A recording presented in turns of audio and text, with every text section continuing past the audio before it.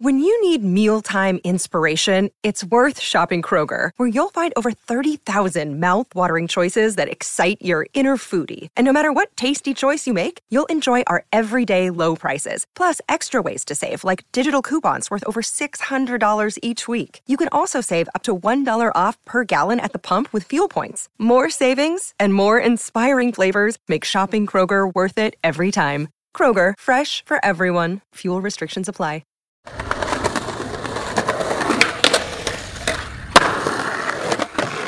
Wow, I can't believe this is happening. Here we go. Who are you? Ladies and gentlemen, my name is Sally O'Malley. I'm proud to say I'm 50 years old. I'm not one of those gals who's afraid to hide her age, unlike some other gals. And I like to kick, stretch, and kick. I'm 50. 50 years old. 50 years old. 50, Yeah. 50. Okay, all right. Sitting on a bench at the Fulton Road Skate Park in Santa Rosa, I'm Meredith Johnson, and this is Talkin' Schmidt.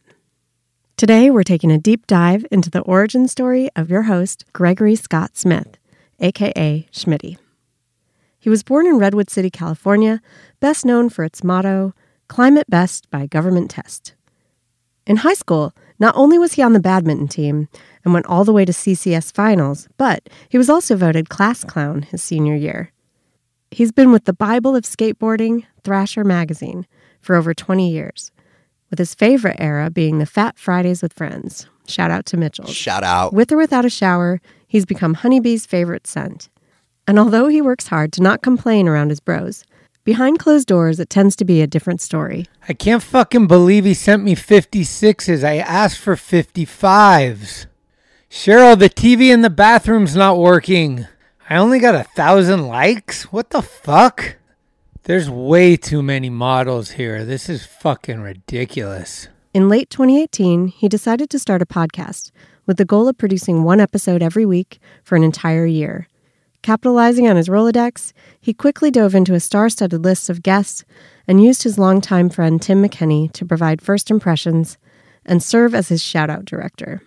The number 50 is a milestone in age and in episodes, so to honor both, the mic's been handed over to his executive director, who also recently became his fiancée, to host this momentous occasion. And Greg wanted me to mention that there are shirts for sale at talkinschmidt.com, and a purchase goes a long way to helping him stay on the air. Anyway, without further ado. This is Judy, the very proud mom of Gregory Scott Smith, and you're listening to his podcast, Talkin' Schmidt. It's cool, like tonight is the night. Here we go again. Just give it the old college try right here. Oh, big dog's in. What do you think, Schmitty? 96 times, Schmitty. Thanks, Schmitty. We on? Schmitty? Talking Schmidt. He's so fucking different. Shit my pants, lad. Your Rolodex is fucking deep. Are you ready? Come on, Schmidt. Let's hear it for Greg Smith. Yeah!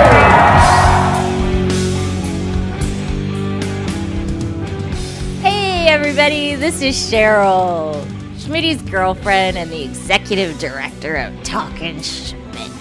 We're coming live from Hawaii, the 50th state in the Union, for Schmitty's 50th birthday to record the 50th episode of Talkin' Schmidt. We're really excited to be here to have the host in the hot seat. He's the host who loves French toast. It's Schmitty! Thank you for having me. Wow, what a pleasure. How you doing?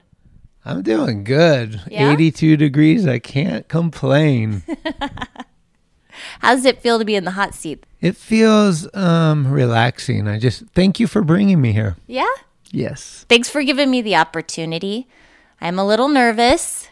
Don't be. Really? Yeah. What advice do you have for the host? Just be yourself. Just relax and I don't know. I have no advice. Okay. Maybe my advice would be don't do it like I do it. No, you do it really well. Please insert right there the guy from The Office. That's what she said.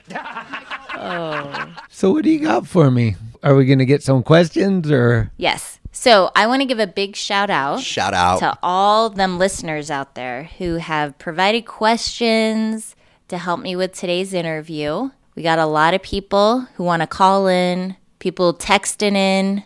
It's going to be a real buffet of brain teasers. Ooh.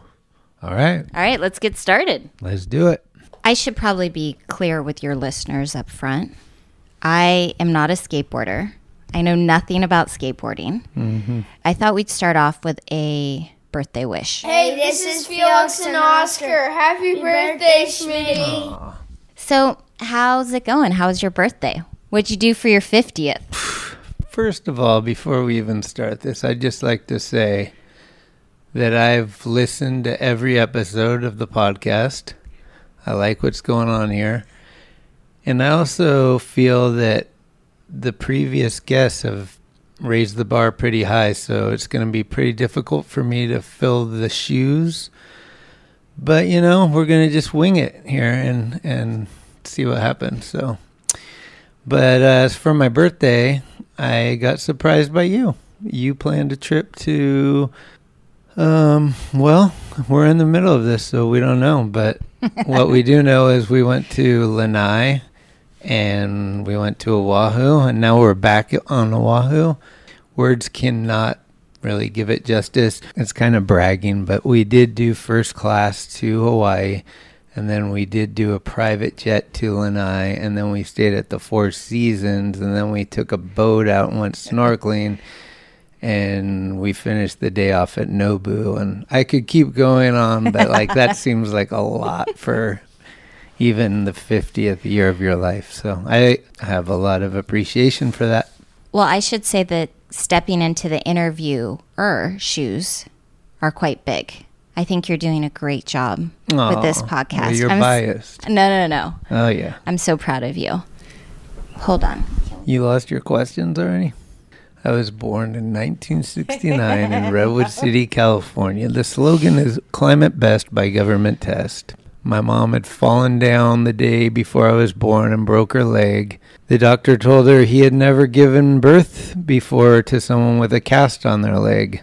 All right, thanks for that. Here's another question related to your birthday. Hey, this is Felix and Oscar. What is a rose and a thorn about turning 50? Well, every rose has a thorn, so we know that. But the rose for turning 50, as Keith Cochran once said, is the wisdom that comes along with age. I think that you're able to grasp things a lot that you couldn't do at an earlier age. You see things a little clearer, and that stuff is all really cool. The thorn, obviously, is the pain in your body that I've had way before I turned 50, but the older you go, the more the arthritis, the more the banged up knees, and just every injury that has happened throughout the years.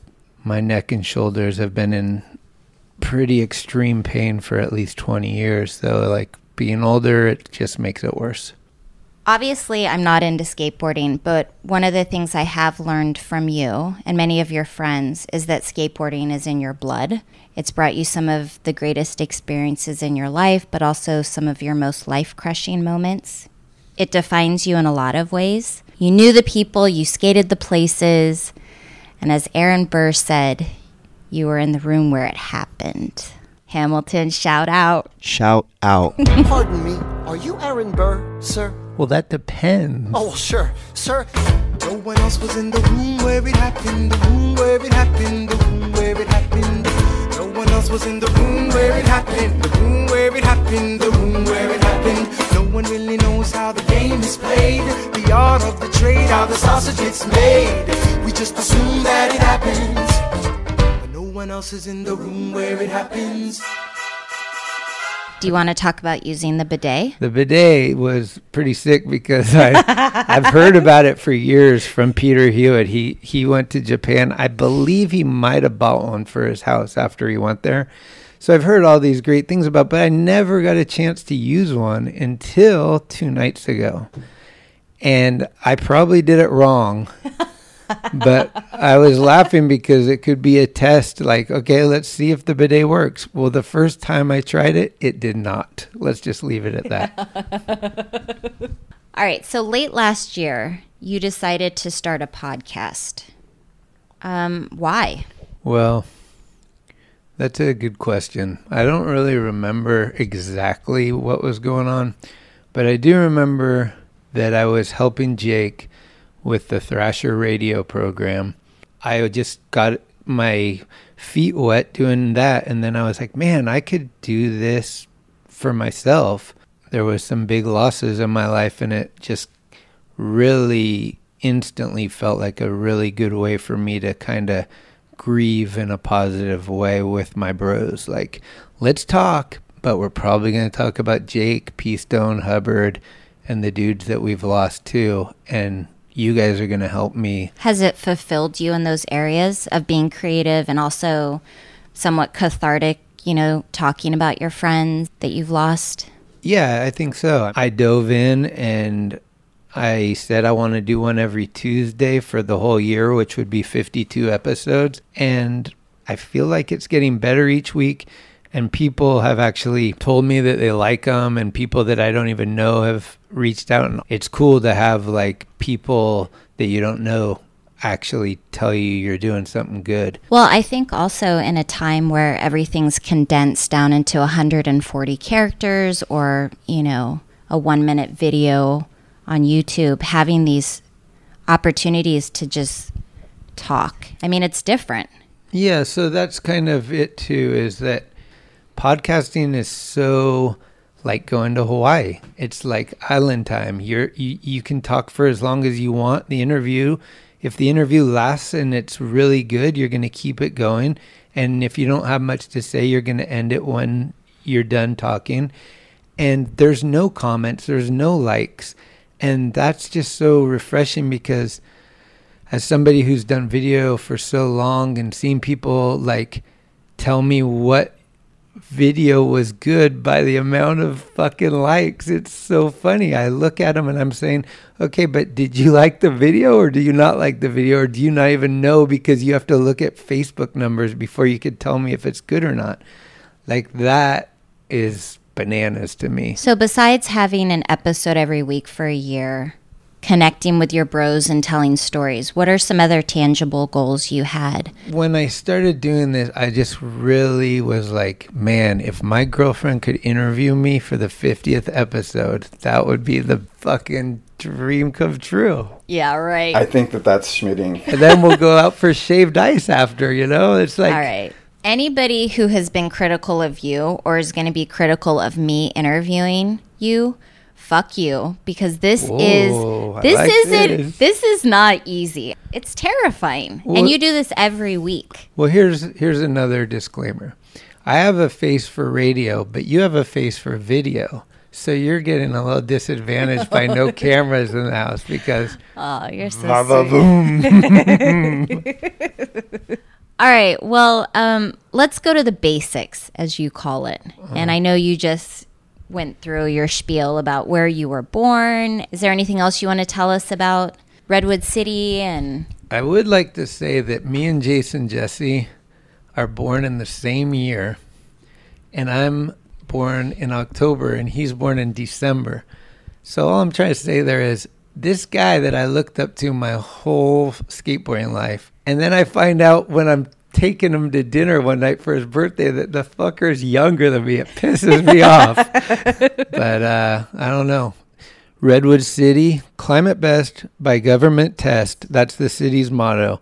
I grew up in San Carlos, and I went to school there, and then I went to high school in Redwood City.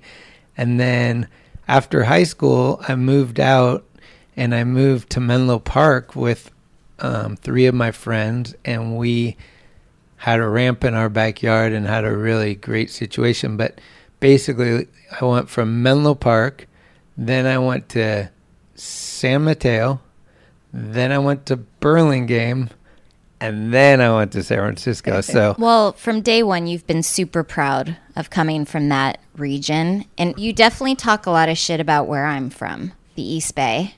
You have to pay on the bridge to come to the West Bay. You don't have to go to the East Bay. That's always been how I looked at it. Anyway. I love all bays. So what were you like as a kid? It's funny because we're here in the North Shore of Hawaii where there's huge waves. And I'll tell you this, I had a huge fucking wave in the front of my hair called a calic. And that thing was massive my whole life. And I always tried to figure out how to like hide it and make it like, can you comb it forward and it'll finally go away? And my parents got divorced at a young age, and So I was kind of a mama's boy because I lived with my mom. But I always like to have fun, and I always like to laugh, and I always like to get into trouble. Ooh, trouble. Yeah. When I was in kindergarten, we climbed the fence of the school that I was going to, and we got up on the roofs and threw rocks through the skylights, broke the skylights. First day of school, first grade, I get called to the fucking principal's office.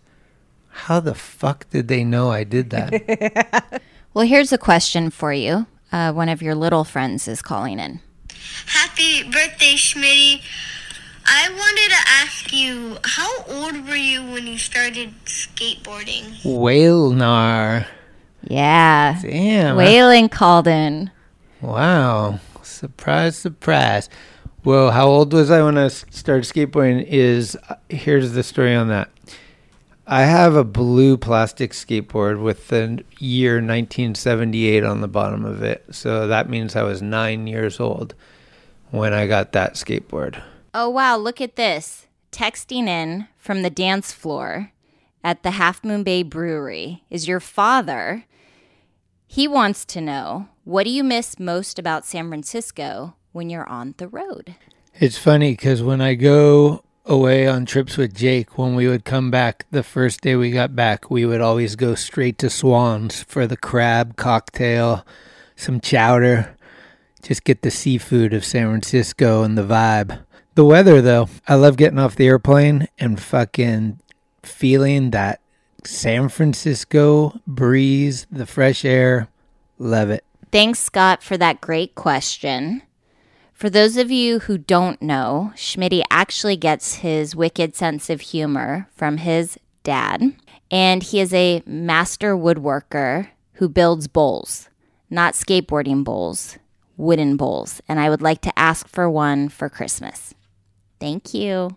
Big Hungry has a question. What? I'm going to read you his question. He said, what was your first sick complete setup, and what team did you want to ride for growing up?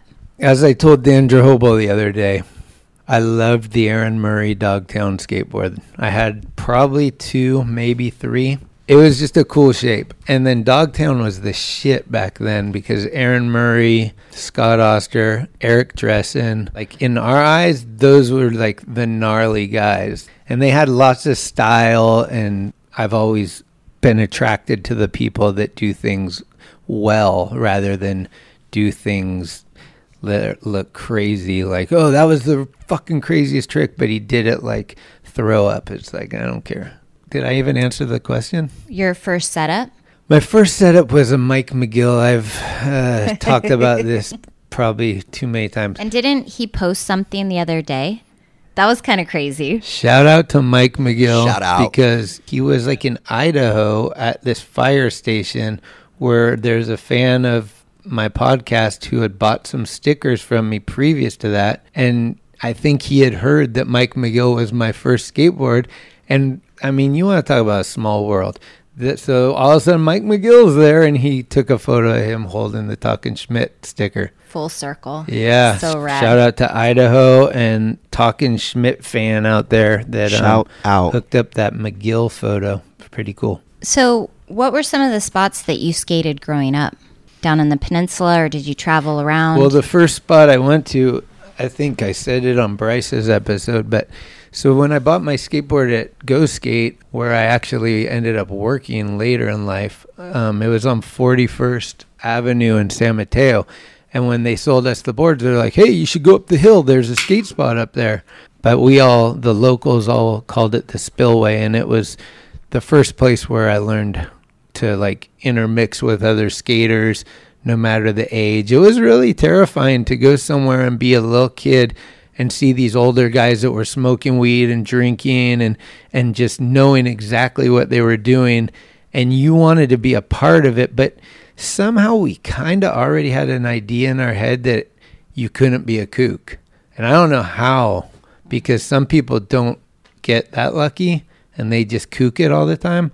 And I've definitely kooked it, but like I also had a real awareness, and still to this day, maybe to a fault, try to avoid getting into an area that I'm going to be like the blow it guy. Yeah, we skated there, and then I grew up in San Carlos, so we would skate the hills. We had these really big, it's funny because we had some really big hills in San Carlos that later in life people would come and skate, and I'd be like, yeah, I grew up there. Of course I know that. We used to buy those gloves that you would put the duct tape on. You would go down the hill as fast as you could until you needed to slow down, and you would lay back and put your hand down, and your board would do a 4-wheel slide and your hand would drag, and those were called layback slides. And that was my kickflip, I think. Like, we would go to the hallways of the school across the street from my house and just push down the hall as fast as we could and perfect that layback slide. And then Eric built a ramp in his backyard, which Keith and a lot of people showed up at and skated. And that's perfect because Eric actually wrote in with a couple questions for you. Oh, okay. And here's the first one. He writes, I had the vert ramp at my house. Ask him about Bob Keith, who needed the vert, who grew up with J.J. Rogers, who skated it once too. Bobby Keith was the first rad dude that we skated with that kind of, like, that we became friends with. Like, he was way better than us. He could do backside airs properly. He could do a lot of tricks. He was good. They had a ramp down right by the train tracks at a car shop that I think his parents worked at or owned or something. The funny thing about Bobby was he was so good and he quit skating, and we always were like, fuck you. Like, I can't believe you're that good and you quit. Like, I would die to be that good.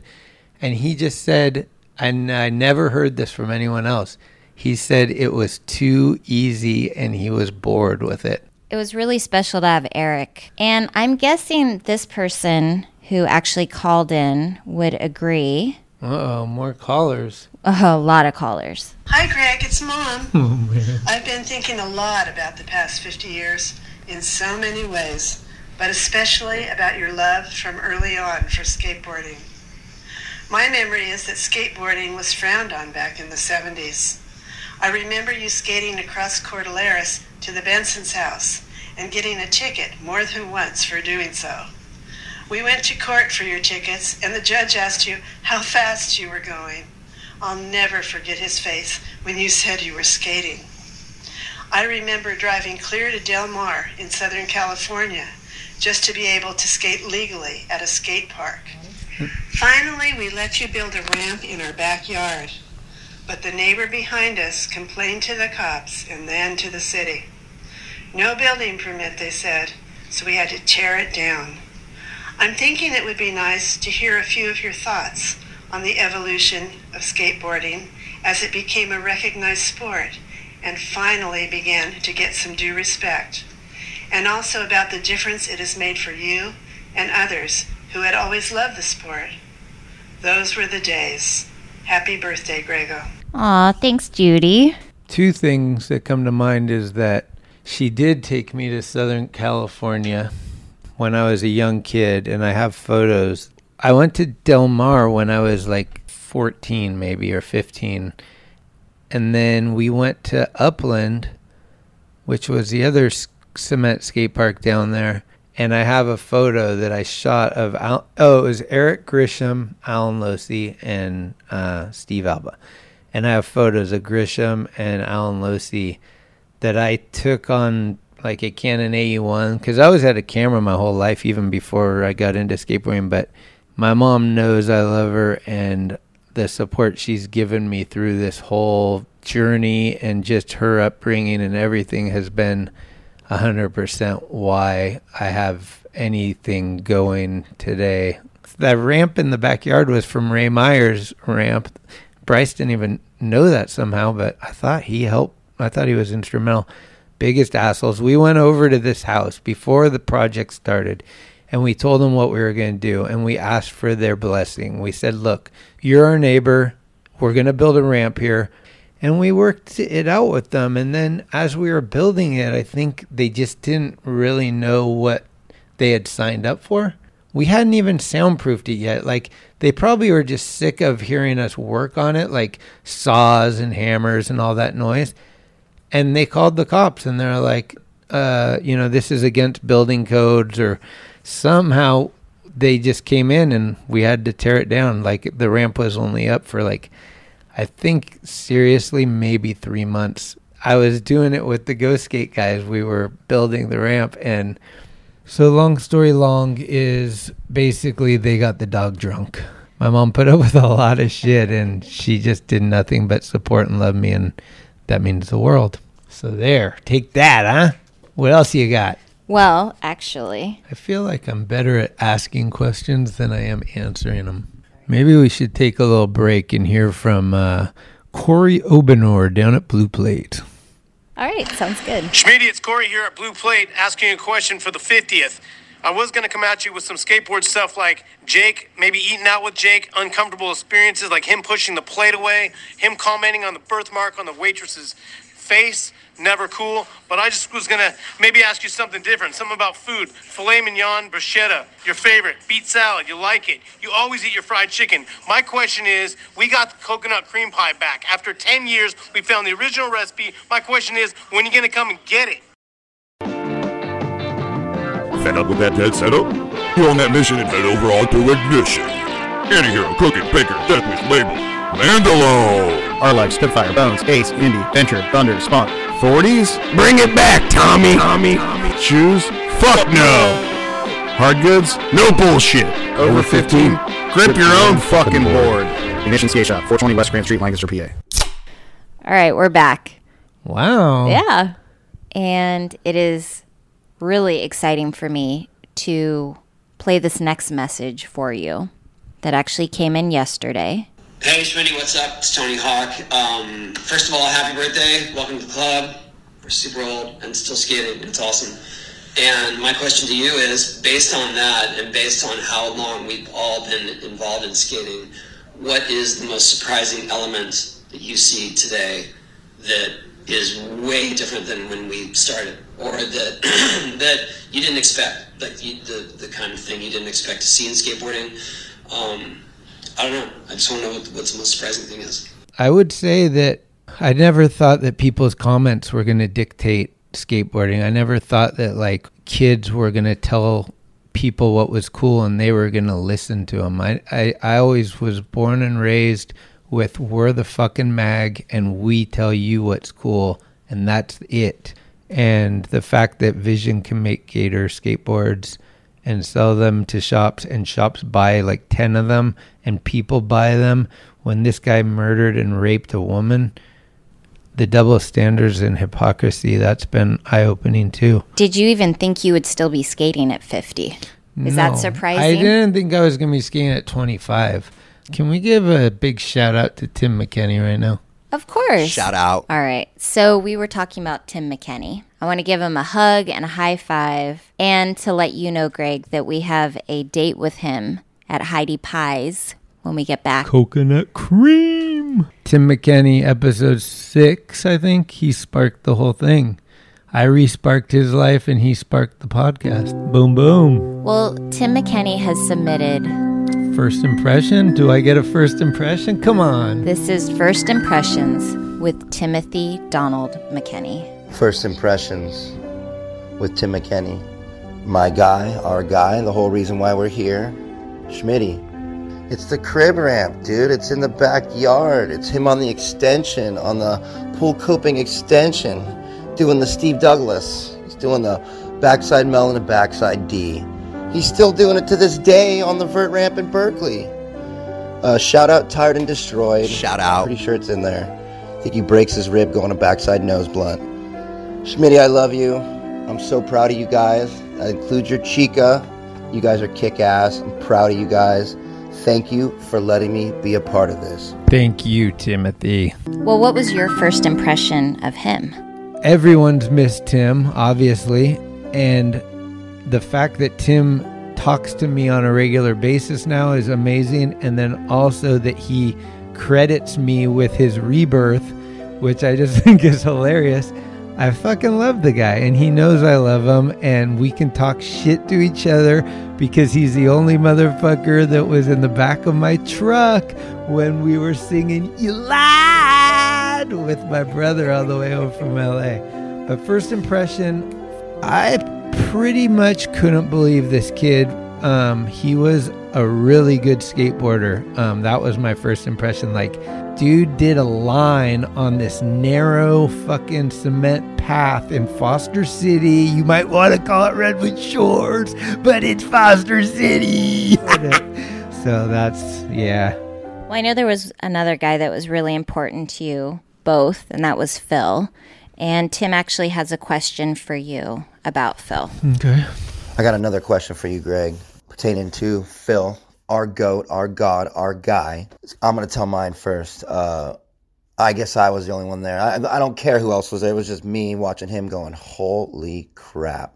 Fort Miley, tail slide over the top. Might as well have been a goddamn blunt slide. The way he came in, the way he swooshed his hand, it was a godsend. He might even be wearing my dad's button-up. I don't know. Maybe not. It doesn't matter, dude. It was just my guy. And the sickest trick, bunny fuck Dandra Hobleboard, plastered in my brain forever. Nobody on the camera. Just me, him, skating. Nothing else mattered back then. A lot of the times. I say it all the time. Some of the sickest stuff I saw, did, and was there for, was never on camera. It was just wham, bam, thank you, ma'am. Anyways, back to you. What was the one thing, and I know there's plenty, that was implanted in your brain? The wall at Tampa was another one. Him on the top of the wall at Tampa.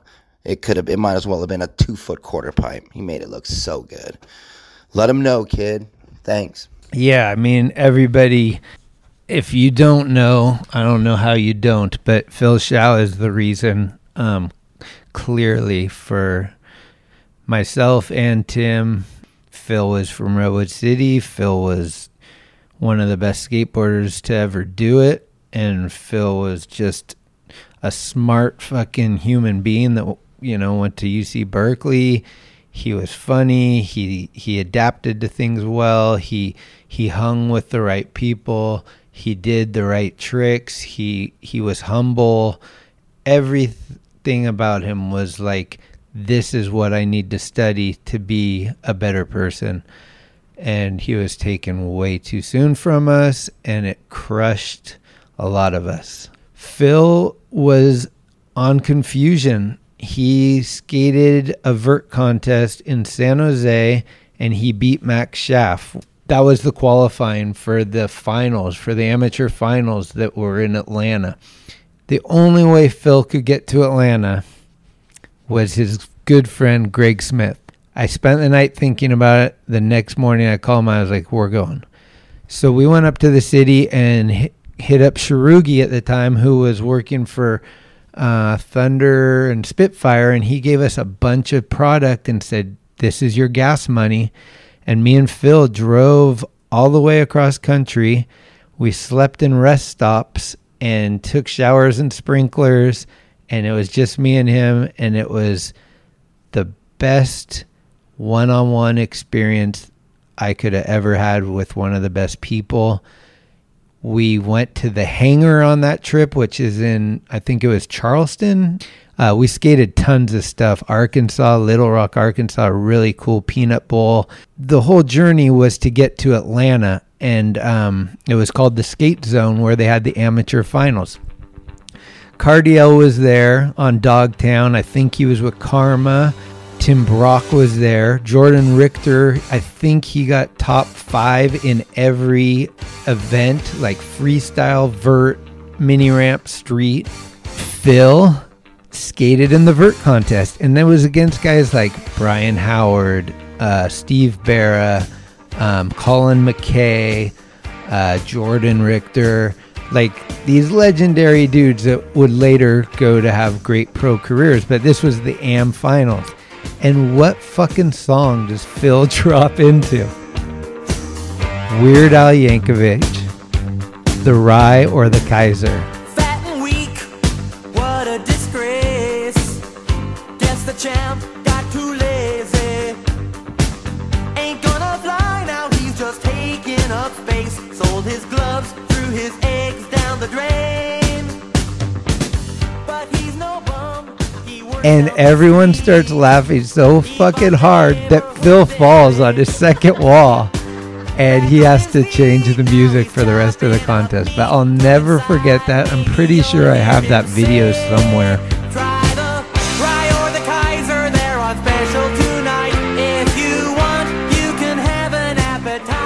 So that's my Phil Shao.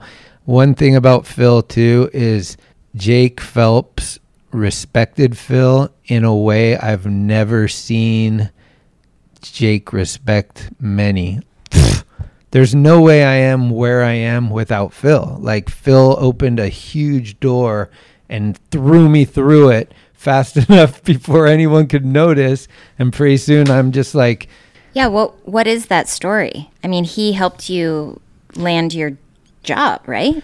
Well, yeah, I mean, Phil introduced me to Paul Zawanich, and then Paul Zawanich was the one that called me and said, hey, do you want to make a Thrasher video at your house? Fausto's down.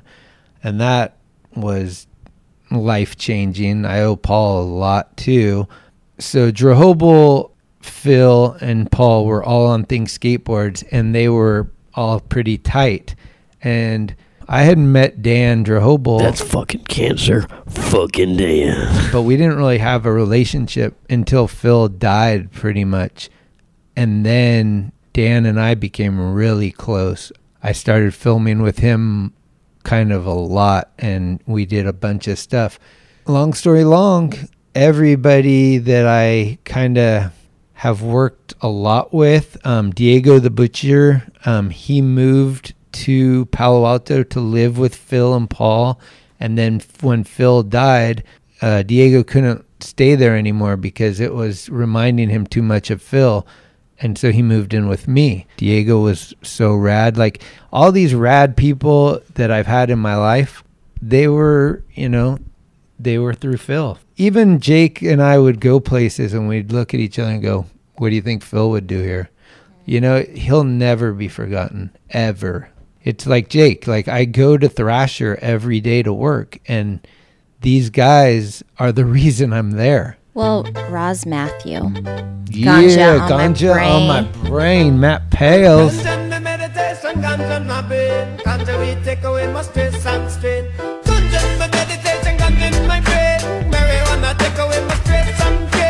Anyway, he texted and said happy birthday. Aww. Tell me a good story about Phil and one of the first times you hung out. So real early on, I hadn't started filming. I had shot photos as a kid of everything. I've always documented what I did. It was film cameras. I had a Canon AE-1. It was probably a 50 millimeter lens, just whatever. I didn't even know about fisheyes. I wasn't thinking about skateboarding yet. It was just, my grandpa got me into it and I loved it. And so when I started skating with Phil, I would take photos of him before I got into video. And my photos were really bad. I didn't know how to really get fisheye photos in focus when I first started. Like, I gave Phil 2 rolls of photos I shot. And I was like, here's all these photos I shot of him. And he picked the worst ones, all the ones that were out of focus, maybe shot at the wrong time, like all this shit. And he goes up to Think and he lays it out and he gives it to Greg Carroll. And he's like, this is my next Think ad. So the Think ad comes out and it's a collage of all my shitty photos. And it says, Phil Shao trying to help his friend learn how to take photos. That was my first shit in the magazine right there. That pushed me to video because I was like, I suck at photography. So thank you, Phil, again for, that. Well, Eric Ryder, he wants to know about the importance of skate heroes. Have they changed over time? And then he writes, you have always loved Dressen, Natus, Salba, Lance, and Jason Jesse. Have meeting these guys amplified your stoke or squelched your fire? Wow. Eric's so in tune with me. To put it into perspective, 2 days ago was my 50th birthday, and I was fucking floored. Cheryl gave me the most amazing birthday I could ever dream of, and I'm still kind of recovering from it emotionally. Like, it was just so much. Like, everything she did was like, wait, you didn't even need to do one of those things, and you did all those things, and it blew me away, and it was really touching. And where I was going with this was during that moment, you know, I snuck in a little glance at the old Instagram while she was in the bathroom or whatever. Not supposed to do that when you're in Hawaii, but there's a fucking video on the Thrasher website that says happy birthday Schmitty, 50 years or whatever. I shit you not, I took the phone away and then looked at it again like, wait, what?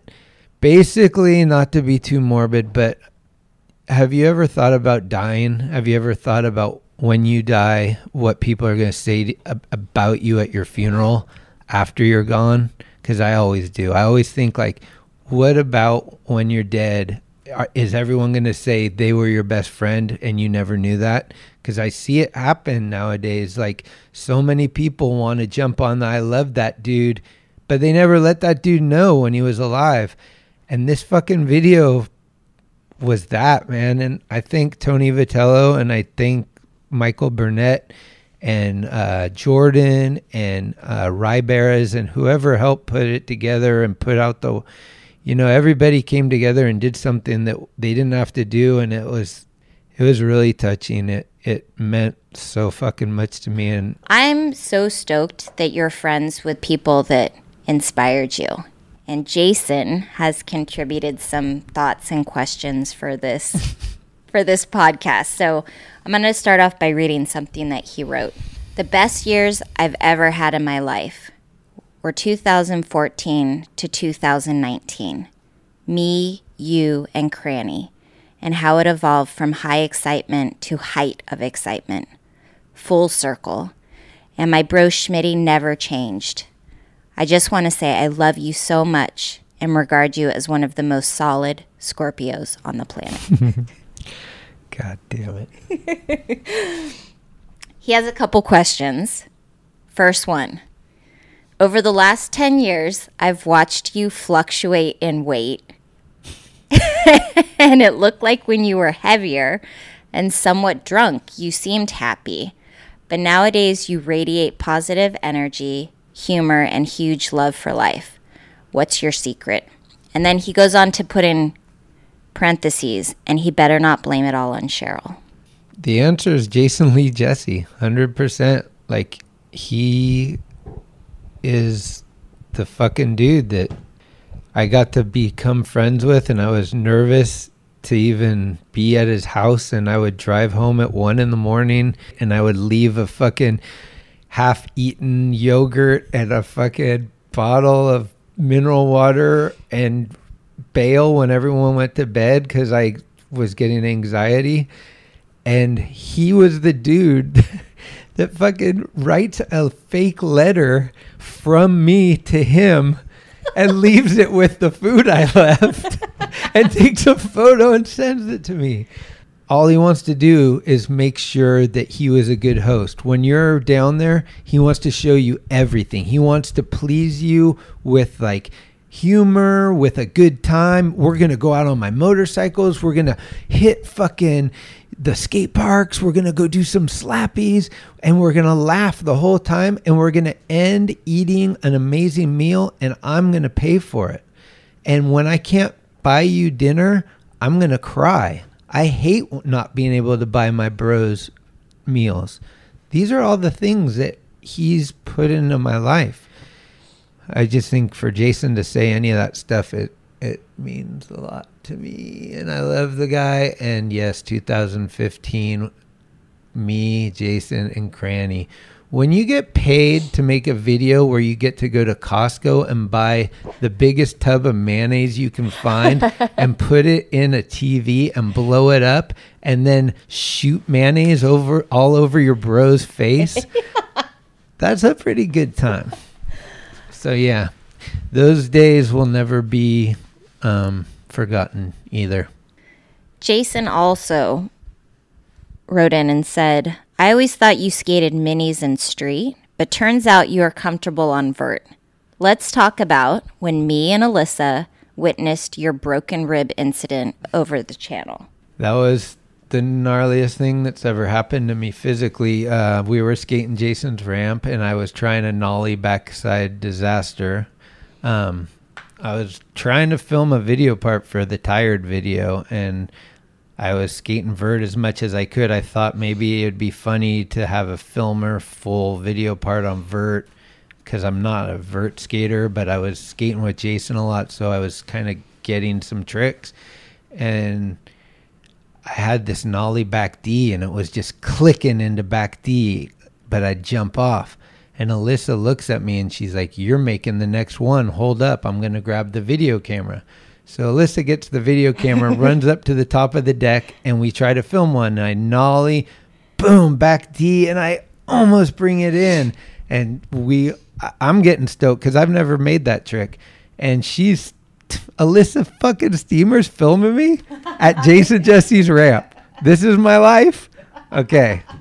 I tried the nollie back D one more time, and it actually went to nose blunt accidentally, and my both feet went to the nose, so I was doing like a hang 10 on a fucking back nose blunt and flipped to the flat bottom on my elbow. And when you landed on your elbow, it busted your rib. Yeah, I broke a rib. I don't know if anyone's done that, but sneezing is a near-death experience where you feel a sneeze coming and you just feel like you're going to explode, and you're holding yourself, and it's so painful. But I'll go back and get it when Jason fixes his ramp. Well, we have our first international caller. Feliz cumpleaños. The Sauce Man. Ojalá que tenga un buen día súper bonita. Y te extraño. Love you, Holmes. Happy birthday, man. Big love. Huge New Year's for the Schmidt stick. Coming in hot. That was Alex Horn, a.k.a. Cranny. He was the first episode of the podcast. Yeah. I don't think there was a question there. The question is here. I'm going to reverse the roles here and ask you a couple questions. Bastard. Let me do some tops here. Top things of 3 things. That makes a lot of sense. Okay. Let me get your top number 1 Mexican food in the Bay. And then we're going to need top sandwich place in the Bay. And what sandwich might that be? And then finally, top skate spot in the fog town. I need some info, babe. I need some insight. All right, love you. Happy birthday. I love that. Duty. So I'm just going to go with what comes to mind, which would be Metate shrimp taco plate. I like that one, but there's endless amounts of good Mexican food in San Francisco. You can throw a 55 millimeter wheel and it'll get somewhere close to a place almost every time. Oh, sandwich. Well, that's funny because me and Alyssa always have this thing where it's like, have you ever been to Roxy? Of course I've been to Roxy. And of course she's been to Roxy. But it's just like a little slag. Anyway, Roxy. For sure. Sandwiches. Wow. Skate spots in the Yay area. If he was here, I'd say current or all time. But I would say for Aaron Meza, South Cedro, baby. Those library banks were pretty unique and rad. And McKinney, I think, mentioned those gazebo banks in Foster City. You mentioned Alyssa Steamer. She's actually calling in. Hi, guys. Long-time listener, second-time caller. So, just want to know, Schmitty, have you ever been to Roxy Sandwiches? There you have it. So tell me about your relationship with Alyssa, because you guys have become tight, and also Baby Cakes. Love those two. This is just this whole positive, rad people. Surround yourself with rad people and you can do no wrong is kind of the motto. Alyssa and Rachel are just two amazing people that, everyone knows Alyssa Steamer. She is what's a female goat called? A goat. It's still a goat. It's still a goat. I was testing you. So she's a goat. And we all know that. But she's a goat, not just in skateboarding, because her and Rachel, because I'm not supposed to call her baby cakes in my girlfriend's presence. Oh, really? Apparently, I don't know. But no, they both have been through a lot of stuff, as we all have. And they are so down to help others. And they're just kind of in the same vein as me, where it's like, let's have fun, let's laugh, let's encourage our friends to not dwell on negativity, let's be positive and enjoy life. What are we going to do, sit around and dwell on the fucking shitty guy down there with the helmet on and the one wheel, and fucking the Uber guy that doesn't know where to park and he's waiting in front for 400 years? Yeah, we are going to dwell on that. But we're also going to go get coffee, and Alyssa makes the best popcorn in town, baby. Love you, Alyssa, and love you, Rachel. I love them too. And big shout out to Rachel. Shout out. One thing I would like to say as a disclaimer, I don't know about long-time listener. So Rachel brought us this clip from your friend Frank. Schmitty, where was the best egg sandwich you ever? What was the best egg sandwich you ever had? Wow, that's a tough question. Frank, another ruler. My mom used to make really good deviled egg sandwiches. My go-to for an egg sandwich is the fried egg with a little bit of melted cheese and maybe a sliver of bacon or something in there. Is it kind of like a egg McMuffin or something? Well, let's transition. Okay. We're talking about food. Now I want to talk about one of my favorite food, donuts. I used to be in a band. Exactly. Oh, is that a segue? It was a segue. You're getting good. Am I in danger? You take it over. No way. Come Not on. with this voice. But look at that face. She gets away with murder, kids. Dirty and the Donuts. Tell me about the name. Who was in the band? Well, Knuckles likes chocolate donuts. Dirty likes Sugar Rays. Some say Buddy likes maple, and I'm old-fashioned glaze. Old-fashioned and glaze. Old-fashioned and glaze. Old-fashioned and glaze. Buddy likes maple. Buddy likes maple. Buddy likes maple.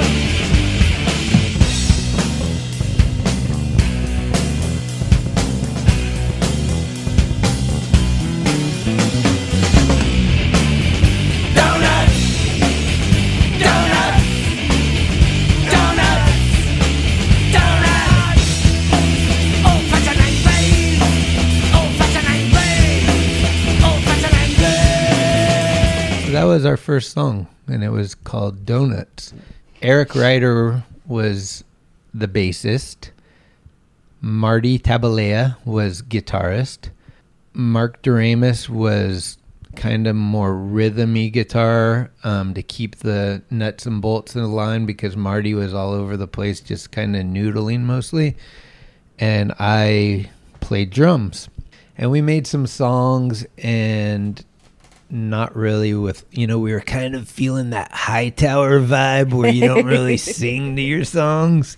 But then we thought, we kind of need lyrics.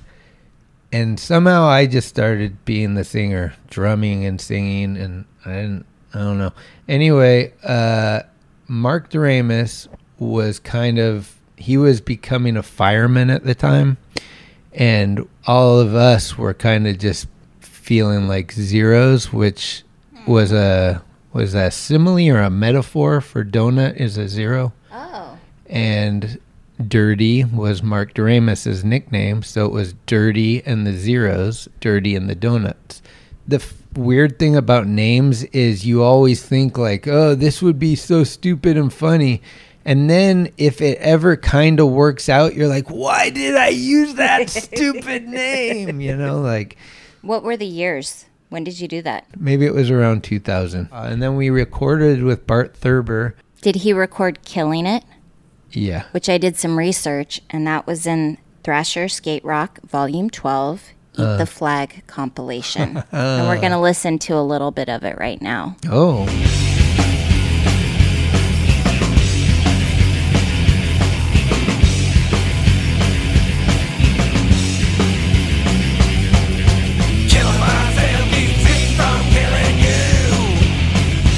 I got the need for fool on speed. I'll grind it up and watch you bleed. Session ain't over till you're weak in the knees. But we just didn't really make any more songs, really. And then, like I said, Doremus was getting into firefighting.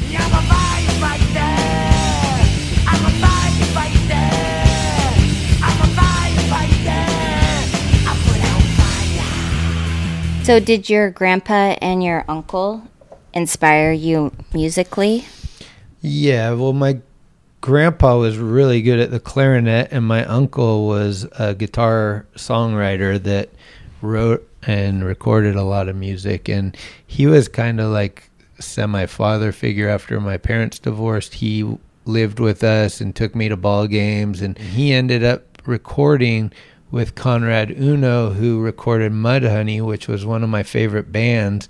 So then I instantly just thought, fuck, my uncle is the coolest guy. He knows Mark Arm. He died prematurely due to the chicken pox, which was like a really freak thing. Scott McCoy, who was a really good friend of my uncle, played keyboards in REM when they, expanded the band for years. And him and whatever his name is, Pete Buck of REM, I think they would jam in this other band called the Minus Five. They would play my uncle's song. I can take you to the corner where the old man stood, with the figure of a woman that he carved out of wood, figure of a woman that he painted by hand.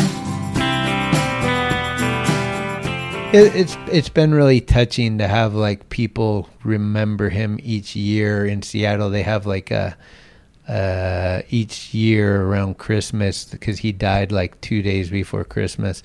They have like cheers at the bar, and there's a little plaque at the bar with his name. And well, I know family's important to you, and here is a message from your bro. Hey, it's me, your brother, a.k.a. Little Schmitty. Long-time listener, first-time caller. I wanted to call in and ask, who's your Mount Rushmore for music? Any band, any genre, any artist, it doesn't really matter. Not necessarily who's the best, but just who means the most to you personally. And then also I wanted to flip the script and ask you a question that I've heard you ask some of the guests on your podcast, which is the greatest American rock band of all time. Happy Big 5-0, brother. I'm really proud of you with the podcast, with your career in skateboarding and photography. And just keep going. I love you very much. So what he meant to say is, if you're drowning in a river, brother, I'm the kind of guy that'll throw you a rope, but I'll throw you both ends. Me and my brother grew up big wrestling fans, and that is definitely, what are those things? A guilty pleasure. Yeah. Mount Rushmore of bands, the Beatles have to be instantly, right? Nirvana. I mean, there's so many bands. I love Jack White and the White Stripes. Didn't you see them in a small venue also? Yeah, at the bottom of the hill. And I also saw Meg White at the diner in L.A., Swingers. I think I was with Drehobel and the guy that was helping film the Crooked video, and I'm pretty sure we were wasted, and the guy goes up to, I think his name's Sam, he goes up to Meg, and she's sitting there eating. It's like 3 a.m, and me and Drehobel just bolted to the bathroom like, fuck, what's he doing? But yeah, White Stripes are rad. Led Zeppelin. There's way too many bands. I don't know. You got to say Bad Brains. The greatest rock band of all time from the U.S. There's this girl named Janis Joplin, and she was in a band before she went solo, and that's not it. I think what we're going to have to say is Tony Farmer loves Aerosmith. Toad loves Van Halen, and there's no right answer because the best band is not from the U.S. Personally, this isn't the right answer, but I would probably go with Dinosaur Jr. because they have a lot of good records, and they impacted my life at the right time. And then I got to meet Jay Mascis. No big deal. Evan's lovely lady friend, she was jealous about the old Jay Mascis encounter down there at High Speed the other day. So one last question before we take a break. One of your listeners, Joseph Pelicus, who listens every week, wants to know what 5 songs are on your playlist that get you revved up to go skating. Bad Brains, always. The other day we were at the Berkeley Vert Ramp and no music was making sense, and everyone gets a little sensitive about their music. Bad Brains you can always just put in and it goes. Misfits, the classic, those are the ones that we grew up skating to at Kennedy Warehouse. But Jason and I have been listening to some weird shit lately. I don't even know the name of it, but it's kind of like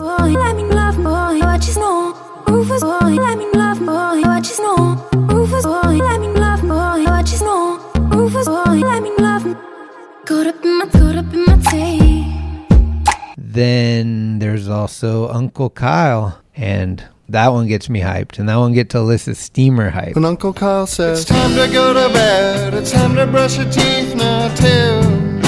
You'd better go to bed, you'd better brush your teeth, you'd better not ask for food. When Uncle Kyle says, it's time to hit the hay, don't carry on the way you do. And tell the bed bugs no, let the sweet dreams grow in your head like Uncle Kyle said. We have a special caller right now, one of your closest bros. Schmitty, Toad here.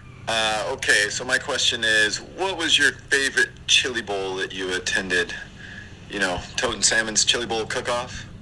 Yeah, and then what might have been your favorite thing that Salmon said during the announcing of those chili bowls? What was your favorite thing Coach said? Coach here. Hope you're enjoying this interview so far, and hope you like being in the hot seat, bro. All right, chili bowl. What is the chili bowl? The chili bowl. Toad and Salmon's chili bowl. I think that's schmitting. It was a skateboard contest where they also had a chili contest at the same time, so people would make chili, and then they would judge it, and there would be a winner for the skateboarding and a winner for the chili. It started at Crocker Amazon, this old skate park in San Francisco, and it moved to Potrero when Potrero became a skate park. It was a better place, and so they moved it there. But they also took it to Washington, Seattle. What Toad is looking for is Austin, Texas.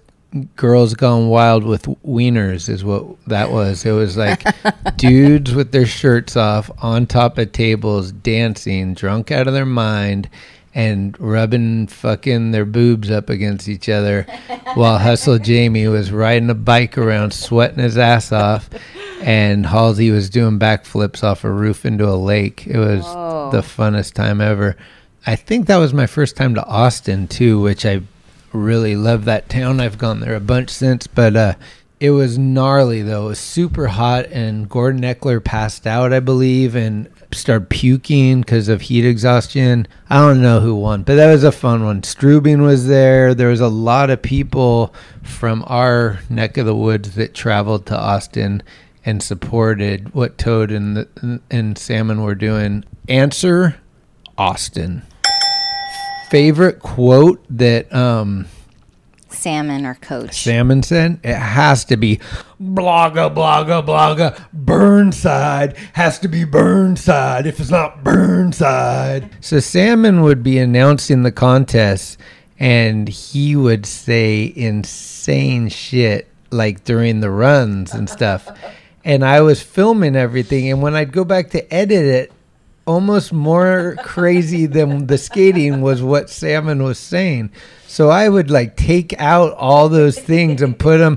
I wanted to make one of those soundboards that you hit the button and he says, blogga, blogga, blogga, blogga, blogga, blogga, blogga, blogga, blogga. Booyah! Blogga, blogga, blogga, blogga, blogga, blogga. Oh God, oh God, oh God, oh God. Oh, we're here, Seattle. It's Burnside. It ain't Burnside. We ain't gonna hit. If it ain't Burnside. Blogga, blogga, blogga. Booyah, Kasha! Damn. That's what I'm talking about. Only one word for that. Damn. Yeah, it was pretty nuts. Salmon takes a lot of pride in his vocal ability, and he does a lot of announcing, and he's not afraid to yap it up on the mic. So here's a fun fact. He is featured on the side of Lombardi's sports shop in San Francisco. There's a huge, larger-than-life mural of him snowboarding. True story. We're going to start a new segment here on Talkin' Schmidt. New segment? A new segment. Wow, executive director has spoke. I have, and this is a special segment with Mr. Joe Brook. Wow, has he listened to any of these episodes? That I don't know. We're pretty sure less than 2. All right. So, first of all, a happy belated anniversary to him and Kara. Woo-woo. They were married on October 25th. 2 days before my birthday. And Joe's birthday is coming up on November 9th. He's a fellow Scorpio. Scorpios rule. Yeah. I still don't know if Joe listens to the show. Well. Hey, if Joe listens to the show, please text me and tell me you didn't like me saying you'll listen to the show. All right. Schmitty, tell us about the crib ramp. Did you live in the house? Did you build the ramp? Who were the locals? Let's hear some dirt on the crib ramp. But there was slab covers. There was tons of photos of Phil. Break it down for us. What was it all about? So it's funny. There was so much shit that happened at that ramp. And yes, I lived there. It was in Menlo Park, right off the freeway, behind a Jiffy Lube. And it was one house with no neighbors, a golf course across the street, and a Jiffy Lube in front, and a freeway in the back.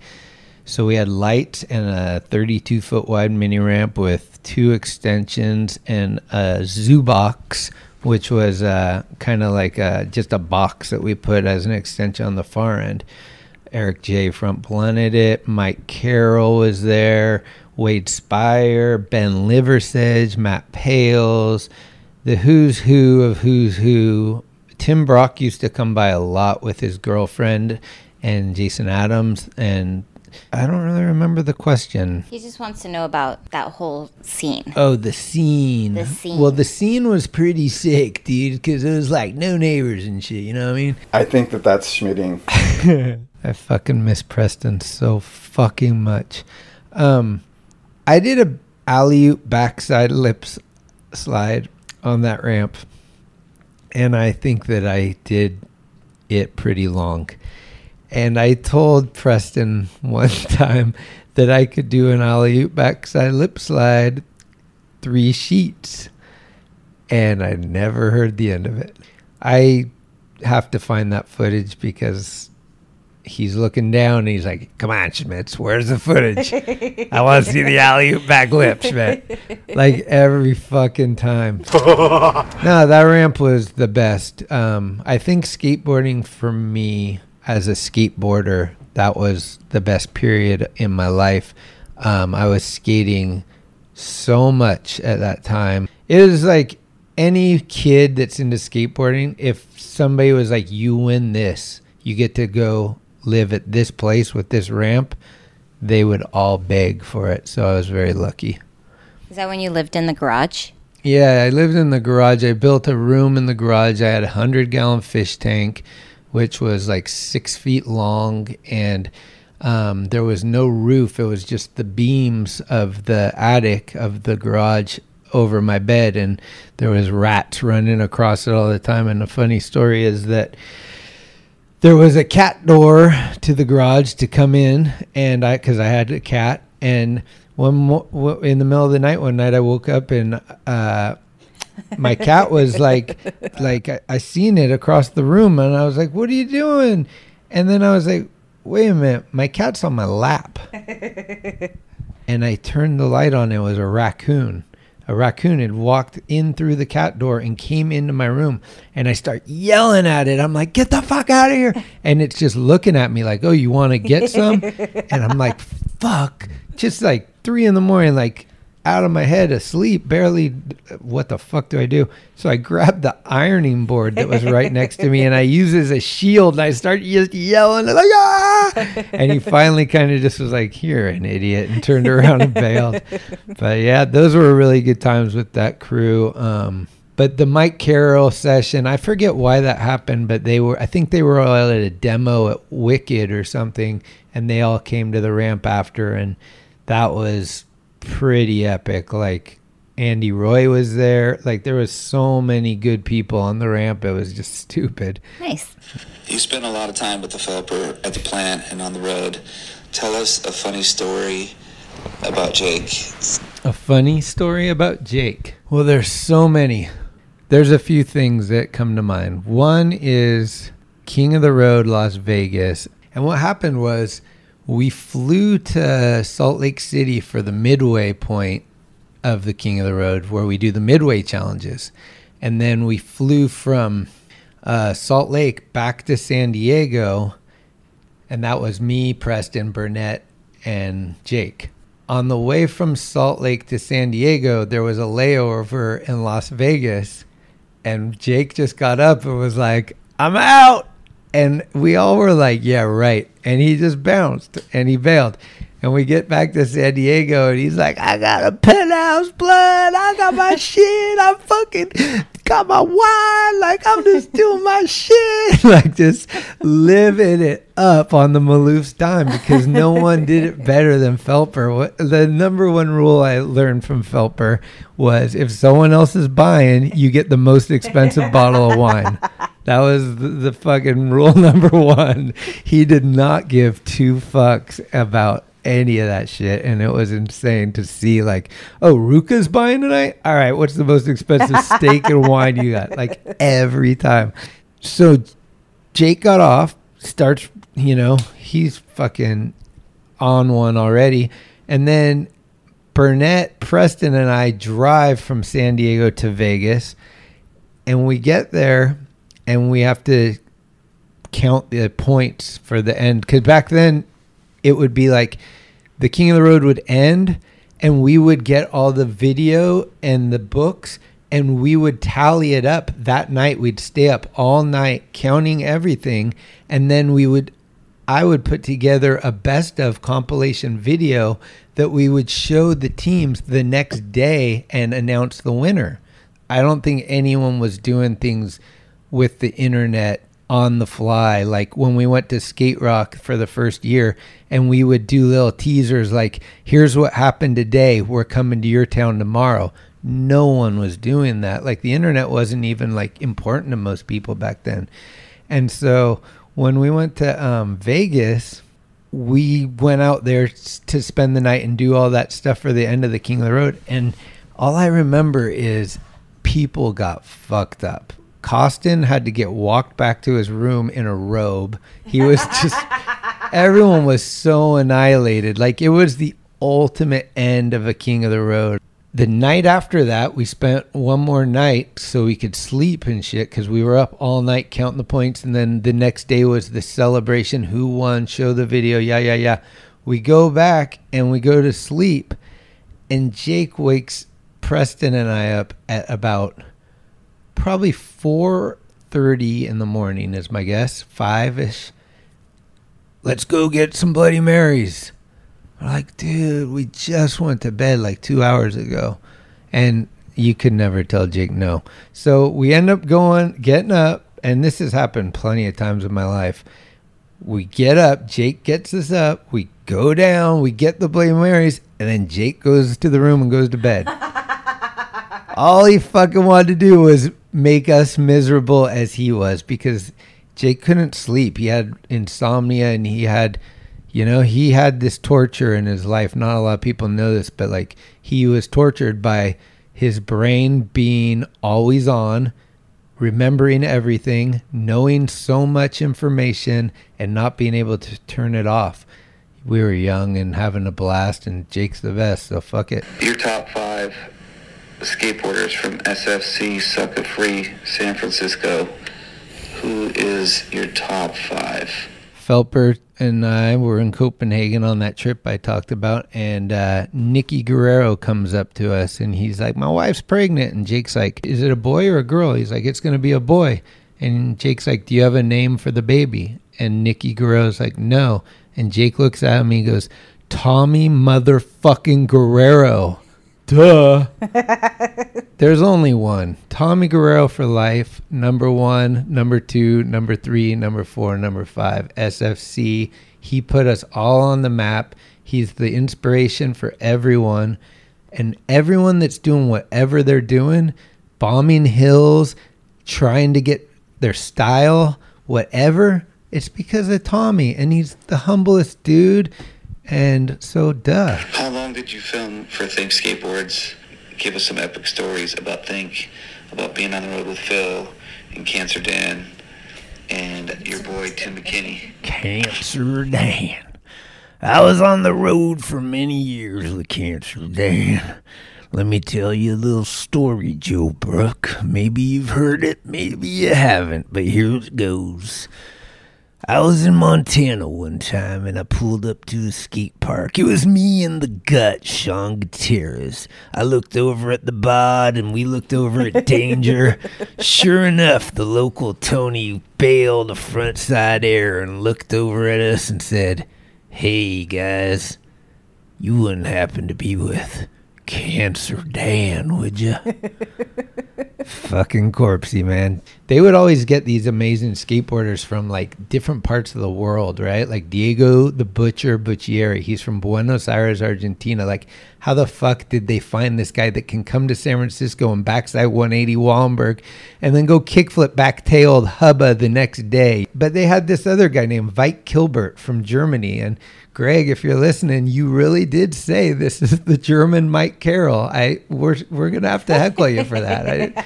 To this day, I can't believe you called Veit Kilbert the German Mike Carroll. What I was getting at is there was an amazing all-around skateboarder named Iban Mourinho, and he's from Basque country of Spain.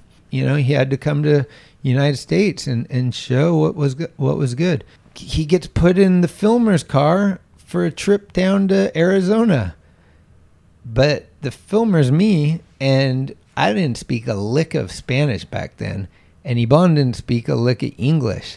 So we're in the car for fucking like 2 days straight with just not a lot of, you know, probably a lot of music, but that I remember it being kind of awkward. The story also has to be told that Dan Drehobel, Tim Upson were ahead of us by 1 day, and they're like, meet us at the Nude Bowl. And we'd get to the Nude Bowl, they'd be like, oh, we just left, we're on our way to Flagstaff. And everywhere we went, we were 1 day behind them, and they didn't wait. Like it was always like, come on, just wait 1 day and we'll be there. But it never happened. Finally, we meet up with them at Flagstaff, and Iban's so stoked because he's stuck with me the whole time. And he's like, dude, am I going to be with any fucking rippers? Like, Schmitty, your new deal's great, but fuck. So we get to Flagstaff, and he's like, oh my God, it's Upson Drehobel. And they're like, later, we're going home. I was like, no way. You know, I think we stayed for 2 or 3 days. We went to the Grand Canyon. Like, we had a really great time. The funniest part of it was we were driving through, like, I believe it was, could have been Tempe. And all of a sudden, Iban looks at me and goes, stop the car. I need haircut. And I was like, wait, you know how to say what the fuck? And from there on, I think we both tried a little harder to talk to each other, and we had a really rad ride home. We stopped at Simi Valley and skated together and just kind of laughed and had a good time. And fun fact about Iban, he had a something else in Thrasher sequence trying to kickflip the 3rd and Army Gap. His board shot into my brand new fisheye lens and knocked it off the camera. I got love for Iban, and the filmer needs to always get his camera out of the way, and I was new to that super wide fisheye, and boom, gone. Big shout out to Joe. Shout out. You want to know a fun fact? Absolutely. Joe Brook has a video series called Fatback. Uh-huh. That originated from me, Dan Drehobel, and Joe Brook on a trip to Montana. And Preston, for sure. It was Fatback. And then Joe ran with it and started making his video series. How often do you pull over at a bar and some guy comes out and calls Evel Knievel and hands you the phone? Yes, that happened. Chet Childress will tell you 100% that happened, and we were right there. And those trips, you know, Mike Burnett used to call them vacations because we weren't at the bottom of a handrail. We were at skate parks the whole time, but we were with the best to do it. Dan Drehobel has been in every Thrasher skate video ever made. Don't forget that, kids. Moving on to some of your other passions. And Andy, photographer for the Giants, would like to know which Giants player is your favorite and which Giant player could you envision as a pro skater from any era? Well, I'm going to have to say 2. Okay. Because Barry Bonds is the reason. Number 25, the home run leader. And Bonds hits one high. Hits it deep. It is out of here. 7:56. Bonds stands alone. He is on top of the all-time home run list. Dude is from my hometown, San Carlos. I played baseball with his brother, BB. And Ricky went to Sarah. I know the Bonds, and I love those fuckers. And fuck all y'all haters. Hey. No. This is my podcast. Fuck all you haters. This is how we do it in the SFC. We win 3 and 5, baby. That's what's up. But Tim Lincecum, number 55, he's the charismatic kid that came in, the freak. I could envision him being a skater, and I could envision him coming over and playing video games with me, and I could envision going to the bar with him. And when we won, his celebration technique was just unprecedented, and fuck yeah forever, duh. When did you become a fan? Of the Giants? Yeah. I think out the womb. So the doctor was wearing a Giants jersey, and my mom had broken her leg. So the doctor wrapped the jersey he was wearing around the cast she was wearing so that it would get me out of the womb without bumping up against the extra cast. And the jersey accidentally fell off and landed on me. And I've been a Giants fan since. Duh. Well, we thought we were done with Joe Brook, but we're never done with Joe Brook. Most meaningful Giants moments in your life that you have witnessed live at the park. Let's hear some. Break it down for us. Break it down! Game 1 of the World Series, 2010. Stephanie worked for the MLB. It was my birthday, October 27th. Does this shit write itself? Yes. Insane, right? Well, guess what? It gets more insane. Stephanie's like, I think I can get you a ticket. I'm like, yeah, right. Anyway, somehow fucking all the stars are aligned, and she gets me this ticket. I'm walking to the game. I go to the liquor store, get the fucking tall boy for the walk, and I go past Moshi Moshi to 3rd, turn left, and head towards the ballpark. I get to about where the new Chase Arena is, and I notice that the ticket is no longer in my back pocket. My heart goes through the fucking ceiling, and I turn around and I run back to the liquor store where I bought the tall boy. I'm like, this is going to sound crazy, but you didn't find a World Series ticket, did you? And I was like, if I did, would I tell you? So I'm about to shoot myself. I don't have a gun, but if I did, look out. And I start walking down the street, backtracking my steps, and I swear to God, the ticket is upside down across the street from Moshi Moshi on the sidewalk where people were walking by. But it was upside down, so you could only see like the text of the back of the ticket. You couldn't see that it was like what it was. To this day, I don't know if I've ever been luckier. But was that the game that Pablo Sandoval hit 2 home runs off Verlander, the very first World Series?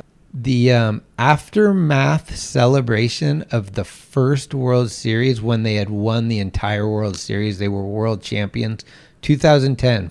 The Mission has never rock and rolled like that. People were surfing on taxis and buses. People were building bonfires and doing kickflips through them. It was the best night of my life. It was Tony V out on the streets with his hands in the air with Luke and the crew. Like, the vibes were insane. It is just really good. And I think that they had a big part to do with why the Dog Patch and Mission Rock and all that stuff has evolved and the city has grown. And good or bad, you can't deny that that place did not look like it does today before that stadium was there. And if you want to know why that stadium worked, there's only one fucking number that you need to know, and that's 25, Barry Bonds. He sent people home happy more than anyone else in the history of life. So don't ever forget that. I like to remind you that I was at the game when he broke the home run record. So Steph made that night possible for you. She's a special lady. Shout out Steph. Shout out. Shout out Steph. Shout out Jeanette. Shout out Carly. Shout out. You know, the Froes are real. Shout out. So don't ever forget the Froes. And they'll tell you, if you did forget them, they'll tell you forgot them. So don't forget them. I love those girls. We've spent the best fucking times ever. Well, actually, the Froes have submitted some questions for you. Oh. And here's the first one. Hey, Schmitty, it's Jeanette. Happy birthday, fellow Scorpio. Hope you have an amazing birthday. Question for you. What was one of your fondest memories from one of our Scorpio Fests? Scorpio Fest was such a cool thing because we had so many friends that were Scorpios, and Scorpios have always had a bad rap because they're like jealous. Evil, they're jealous, they're angry, like, I don't know, they're great in bed and I don't know what it is. But somehow a lot of my friends ended up being Scorpios, and we started realizing it, and we started having these parties, and we called them Scorpio Fest.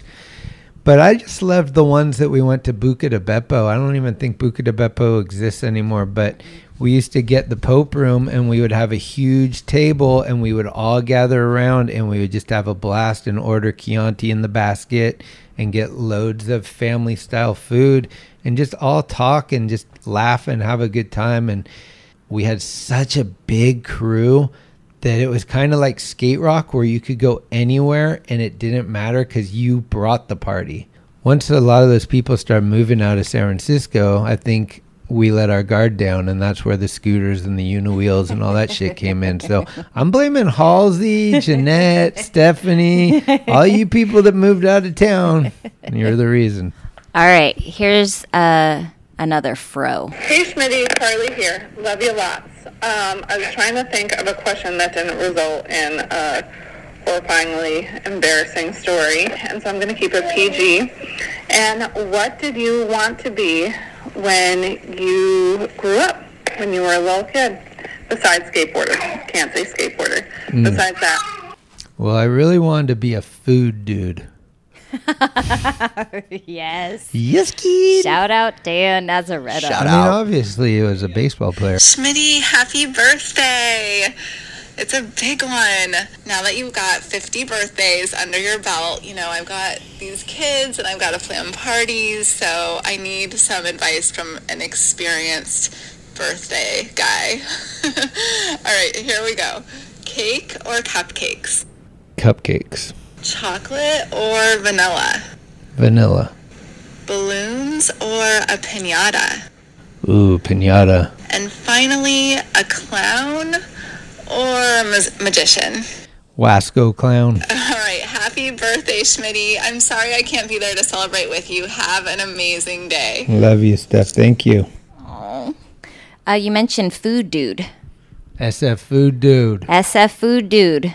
Our mutual friend, Mr. Nazaretta. Mm-hmm. Grew up with the guy. No credit. The pride of Pleasanton, Dan Nazaretta, wants to know, which annoys you more? The half Giants, half A's hat or the Uniwheel guy? Ooh. I'd say the Uniwheel guy annoys me more. At least the guy that has the 2 teams on his hat is at a baseball game. The Uniwheel guy is just clueless. Every fucking, what, you make $10 billion, so you bought a $1,700 toy that sucks? I hate that thing. But we're trying not to hate. The vampires are out. Tim, save me. All right, well, we're going to shift gears. And it's lights out and away we go. Great stuff from Al. Hi, Greg. Did you watch the race? Talk to you later. Es mi suegro. That's me, Papa, my dad, Al Camisa. He's interested in knowing a little bit about your Formula One knowledge. It is not deep. It's not deep. My Rolodex is deep. My F1 knowledge, not so much. I gotta be honest. All right, so let's do a little trivia. McKenny, can you give me a big shout out to Max Verstappen? Shout out. Thank you. All right, we're gonna start easy. Okay. Who is my favorite racer, and which country is he from? That would be Fernando Alonso. Oh, he's from Spain. Yes. How long does it take the pit crew to change 4 tires? This one time, the Ferrari team ran over one of the guys that was changing the tire, and I thought that was kind of ridiculous. It's like, somebody's getting fired. I would say 4.6 seconds. Oh, 3 seconds is the average, although Felipe Massa holds the record, 1.92 seconds. How long did it take you to change your tire on the Grapevine? Actually, not that long, but it took me a long time to find a replacement tire because I had a donut. But yeah, I've changed tires on the Grapevine, and I've had wine with Sarah. Can we play right now a little bit of The Fall Guy? Well, I'm not the kind to kiss and tell, but I've been seen with Farrah. I've never been with anything less than a 9. So fine, I've been on fire with Sally Field, gone fast with a girl named Bo, but somehow they just don't end up as mine. It's a death-defying life I lead. I take my chances. I die for living in the movies and TV. But the hardest thing I ever do is watch my leading ladies kiss some other guy while I'm bandaging my knee. I might fall from a tall building, I might roll a brand new car, 'cause I'm the unknown stuntman that made Redford such a star. Who is considered a genius racing in the rain? The Rain Man, Senna, right? Yeah. Yeah, you know, until he died. Has anyone noticed what an eclectic range of likes I have? Exactly. That reminds me of my good friend Antonius Dincho. If you need some electrical done, come on out to Eclectic Electric. He's in San Francisco, and he's recently moved to Orinda, California. I think that's Schmitting. Shifting gears. Okay. Let's talk about Fausto. Fausto Vitello, Pesto, as Jake would call him. He was into racing, right? He was. Yeah, he owned this company called Track Magic that did kart racing, and they had a team, and they repaired and sold karts, and that was pretty sick because I got to go race one of those up in Davis one time because I helped him with their website way back then. True or false, Fausto owned a Ferrari? True. No, I think Fausto had a few Ferraris, but I'm pretty sure Fausto bought a Ferrari, and the first day he got it, he drove out to Highway 5 to see how fast it could go. How could you even say anything good about Fausto? Because everything has already been said. Like anything I say, it doesn't even put a glimpse on what that guy did for what we are doing. You know what he is? He is the fucking common ancestor of skateboarding. He brought all this shit in and let us evolve into what we're doing now. So fucking use that upstairs for a while, kids, huh? You just dropped a science bomb. So before you got employed by Think, did you have another job to pay the bills? Yeah, even when I was filming for Think, I had another job. I was working full-time at a restaurant, so I was kind of creating my schedule and giving myself the days off I needed to work around the skating. And then that restaurant went out of business, so I got unemployment for a year. and then I was getting paid under the table. I hope you guys don't get busted, but you're not a company anymore, so I don't think you can. Yeah, so that was one of the best years of my life. Like, that was right when I met Diego Buccieri, and he started staying at my house after Phil died. I've never filmed to this day with someone that knew exactly what they wanted to do and had so much energy to do it than Diego. He came with a list. He knew where he wanted to go. A lot of times he knew how he wanted it filmed, and we just started attacking stuff, and we drove all around the country. You know, I would give a lot of credit to Diego for helping me just be at the right place at the right time with the right people. Phil opened the door, and Diego kept the door open. And then there's no doubt that Dan Drehobel, like, I filmed his Think stuff and then Crooked stuff and Thrasher stuff, and we've just been really good friends through the whole process, and it's just been really cool to do things for as long as I have with people that I admire and have such a good time with outside of skateboarding as well. Well, what was the transition time from Think to Thrasher? And was it Fausto that hired you? Did Jake hire you? As far as I remember, Phil died August 23rd, 1998, I think. I would say August 26th. It was probably 2 or 3 days after Phil died. I went up to Thrasher and Think, which are right across the street from each other. Jake was there. Jake pulled me aside at some point and he said, "Are you ready?" And I was like, "What do you mean?" And he's like, "You're coming to work for us now." Basically, that I was the one that knew Phil, and he knew Phil, and he knew me. I don't think that there was anything more to it than that. A lot of people knew Fausto, but I think you knew him in a different way as a manager, kind of the boss man. But you've also described the Vitellos as like family to you. So talk to me about your relationship with Fausto.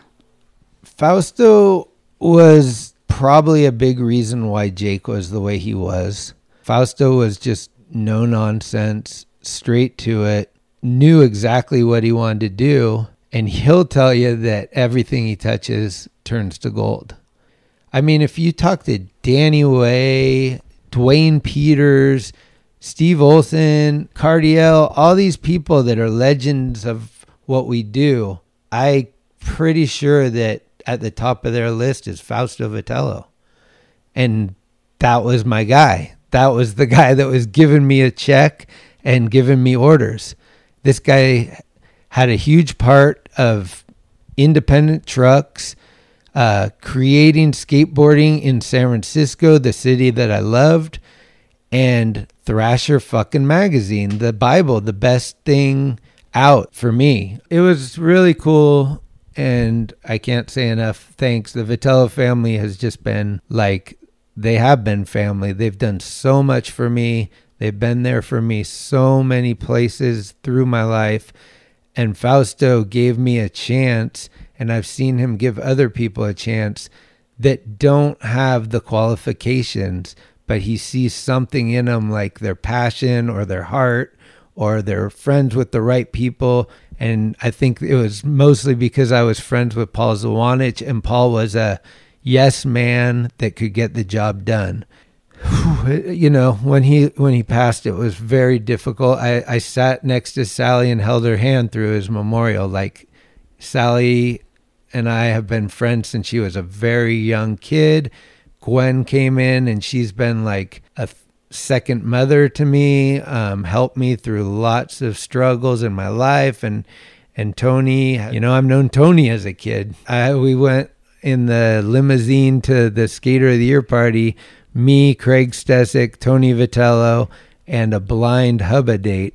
And that was fucking never forget that. I was the guy that made the Juxtapose website. I was the guy that made Track Magic's website, his go-kart thing. I was the guy, along with Paul Zawanich, that took the Thrasher website, which was a piece of shit, and got called out in Transworld.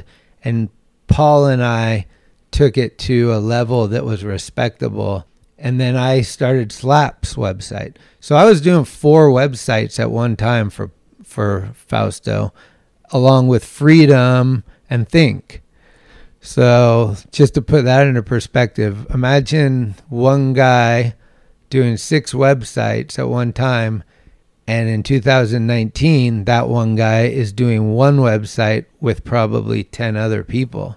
What's a special memory that you hold dear to your heart about Fausto? Maybe something you and him did together, or... It was funny because he gave Paul his Porsche, and Paul and I were really good friends, and we spent a lot of time driving around in Fausto's Porsche. And Paul did so much for the Vitellos. He would go open their garage door when they were on vacation. He would dress up for, like a coffee mug for the cafe that Fausto and Swenson owned. Like, the thing that I hold on to about Fausto mostly is like his leadership and his legend being in the same building as me and seeing like how he operated and how many people respected him. To me, I guess it was interesting to see that this guy wasn't only a lion in his den, he was a lion in every den. Wow. Outside of his den, he was still the same lion. And that was like, wow, this guy is a king. He's not just like our boss, he's everyone's boss. He can go to some foreign land and yell at other skaters, and he has that much respect. Whoa. So that's, you know. Let's do a Thrasher lightning round. Lightning round. Thunder. Are you ready? Sure. First thing that comes to mind when I ask you, favorite Thrasher magazine cover? Phil Shaw, Fort Miley. Kookiest merchandise item ever sold by Thrasher?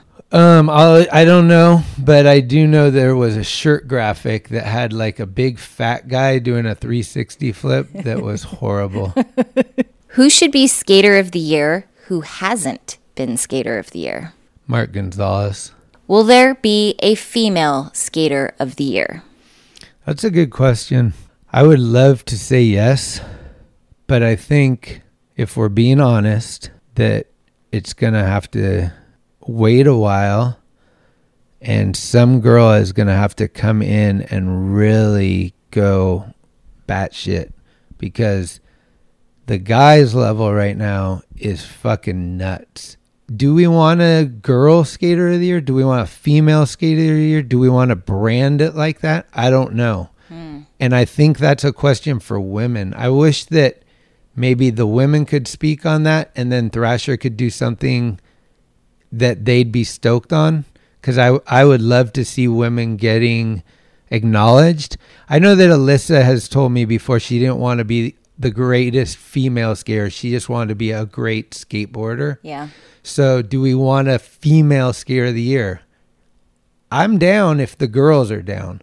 But if the girls think that's kind of a diss, then we don't want to do that. Mm-hmm. And it's a touchy one. It needs to be an Alyssa, a Lizzie, a Nora. I think these girls need to speak out on that and say, we would like that or we don't want that. And I'm pretty sure if they did want that, something could be done. Here's the question. Are we going to have a woman president? Yes. Well, if we're going to have a woman president, then we can have a woman anything. Rad. All right, last question. If you were on the cover of Thrasher, which trick would you be doing? And a follow-up, who would take the photo? My name's Greg Smith. I have a podcast called Talkin' Schmidt, so it has to be a Smith grind for the trick. The photographer, I would like it actually to be Lance Dawes probably. When he wants to, he can take one of the best skate photos. There's so many good photographers out there, but actually Lance shot a photo of me doing a backside disaster on my ramp that was in Slap. That's cool. All right, well, to follow up on the question, or when we were talking about Fausto, you mentioned the website, and Joe Hammocky is actually calling in with a question. Schmitty, I got a question for you. Can you get me a shirt for Ansel? He's grown out of the last one. Happy half century, Schmitty. What I want to know is, what year did you build the Thrasher website? And was there a template in place, or did you start from scratch? The story goes like this. Thrasher had a website, and it just had a few square images on the front of it, and it was basically like a products page. And Transworld did an article in their printed magazine, the top 10 worst websites in skateboarding, and listed Thrasher as one of the top 10 worst websites in skateboarding. Well, that really bit them in the ass. If you look for Transworld on the newsstands today, you'll notice that they're not a magazine anymore. And this could be the date in history that they would like to go back and change, because no one cared about websites at this time, but they brought it to Fausto's attention, and now we have the #1 website in skateboarding. Fausto was so fucking determined, and that was the best time to answer your previous question. Fausto came in and gave me and Paul the keys to the kingdom. So there was a deluxe in San Mateo at the time, and we would go down there 2 or 3 times a week and get skateboards and come up, photograph them, and put them on the website and say, win a free skateboard. We were giving skateboards away every day. Wow. To bring people to the website. Wow. That's how determined he was. And we did whatever we wanted. I did a blind date for the Skater of the Year that was my whole idea. I went and put photos of 5 guys that worked at Thrasher on the website and said, girls, send in your story. Oh my God. We're going to pick a winner, and we'll pick you up at the airport and take you to the Skater of the Year party with the guy that you choose. And it happened. I filmed it. We got Sally. Sally still asks for the video clips today. She wants, it's not on the website anymore, but I definitely have the video footage. Oh my God. Can you please put it up on the website? Yeah, we'll look for it. Well, actually, one of your coworkers from Thrasher is calling in right now. Mr. Michael Burnett. What? First of all, happy 50th birthday. Can't believe it. You made it. Fuck yeah. Hope it's a great one. I got a few questions for you on this special 50th podcast. Number 1, that secret trick you do, which I call the Schmitty, the nose press grab. I want to know all about it. Where'd you get this trick from? Had you seen it before?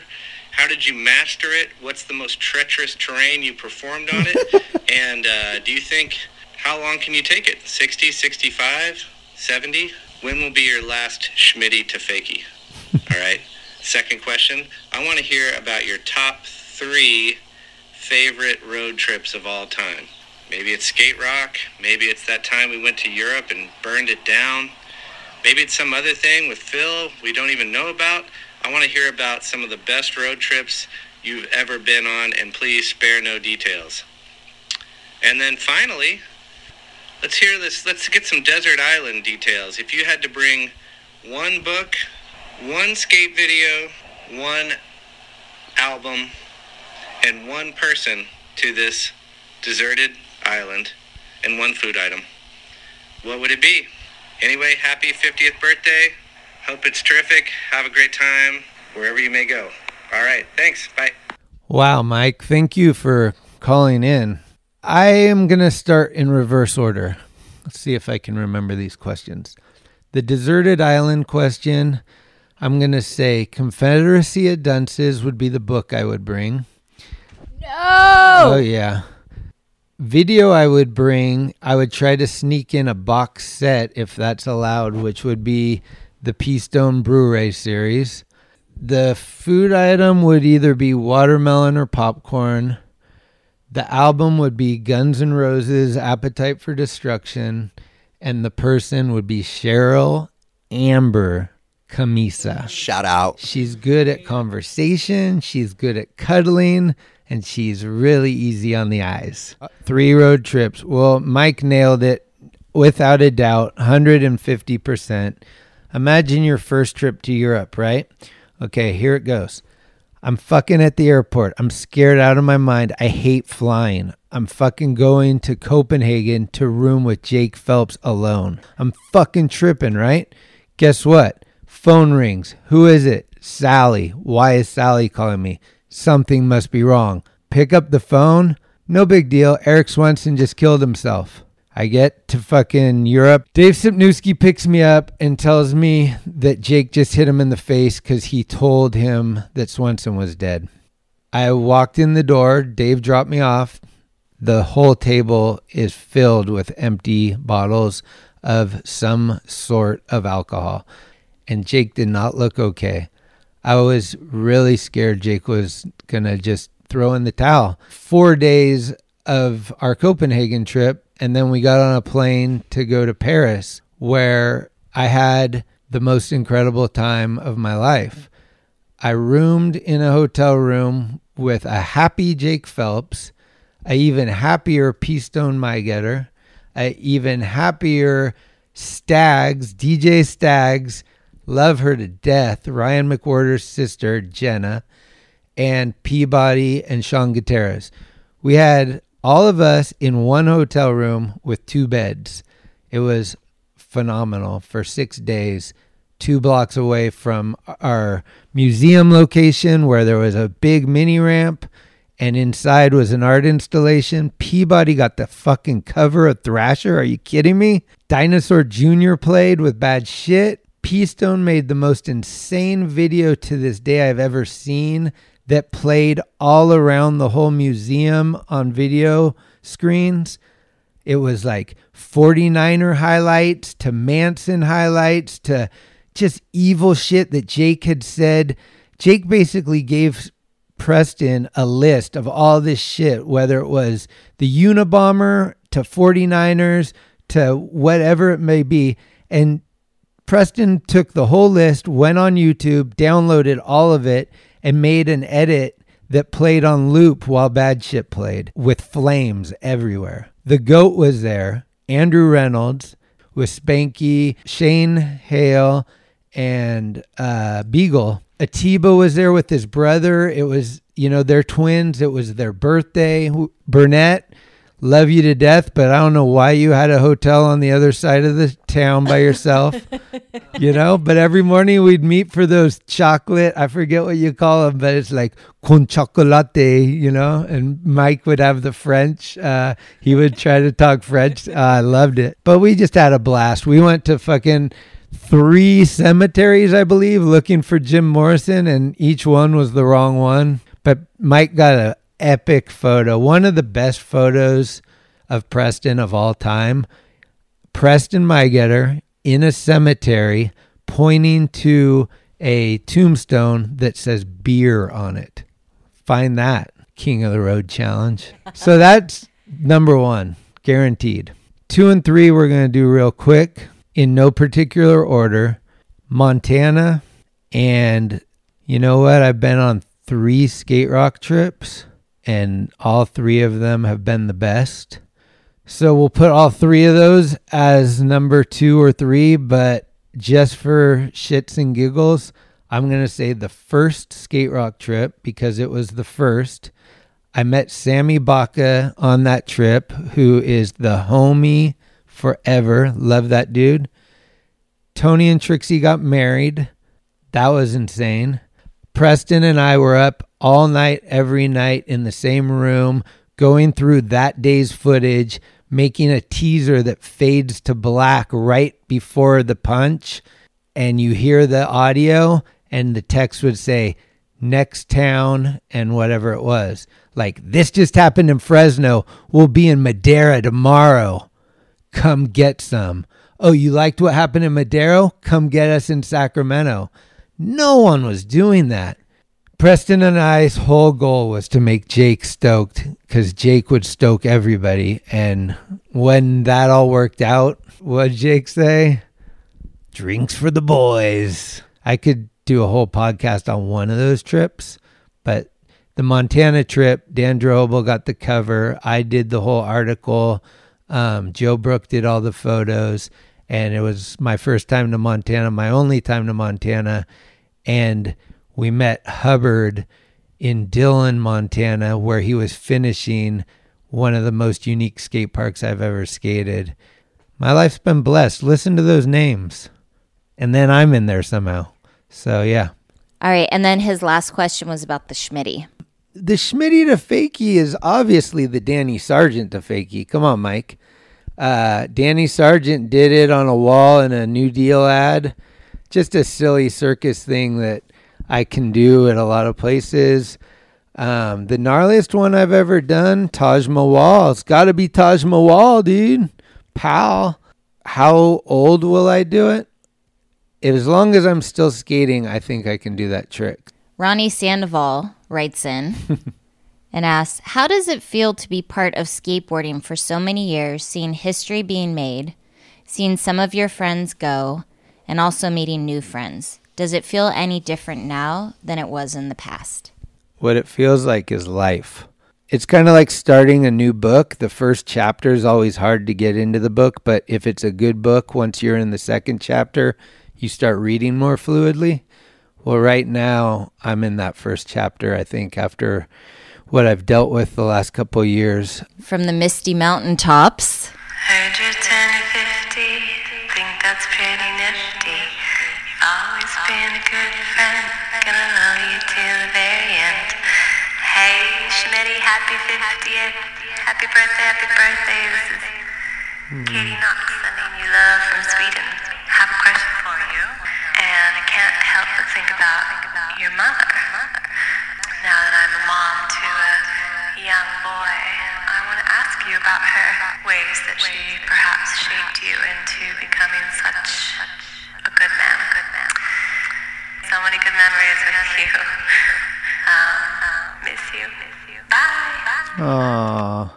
Was that a little reverb? So the question was about me mama. My mom's just, she's been everything for me since I was born. Me and my brother were her everything at that point. So she did a lot of going out of her way and putting up with a lot of bullshit to make sure we were happy. And I think that carried into me wanting to make other people happy. Sometimes I try to be funny to a fault, but I always think that making someone laugh is probably one of the greatest things in life. And so my mom had that, and she would laugh at my jokes. She understood that I was being sarcastic most of the time, and she wouldn't take things serious. And she's always been a trooper. She's always supported me. She was always my number one fan. And to have the support when you're trying to be creative is so important. And she has been my number one cheerleader for 50 years. So much love to my mom, and much love to you, Katie. I miss you so much. I haven't got to meet your child. I don't even think I've met your husband, but I look forward to a day where either I'm over there or you're over here. So thanks for chiming in. All right. You've played the name game with some of your guests, including guest number 43. I thought we'd try it. Okay. Bryce Knight. Whew, Studio 43. Cheryl Camisa. Mi amor. Dandra Hobel. Fuck you. Sally Vitello. Sister. Alyssa Steamer. Who's that? Alyssa Steamer. Have you been to Roxy? And your mom. The reason I'm here. All right, so one thing I've learned about skate culture is you guys have the best nicknames. These are my favorite nicknames. Number 5, Toad. Number 4, Fatty. Shout out, Fatty. Big love, Fatty. Shout out. Number 3, I've always been intrigued by this name, and now I know how he got the name thanks to your podcast episode, Neckface. Don't tell anybody, but he's from Stockton. Number 2, Jaws. That's your favorite movie. Thank you. And I also love his mouth harp that he plays. Yes, at the end of each episode. All right, and then can you guess what my favorite? Pigpen? No. I just learned about Prozac. Sperm. There's so many good ones. I have no idea. Puppy Breath. Oh. It's just cute. Jake Palladino. Hightower. So, Schmitty, what would be my nickname?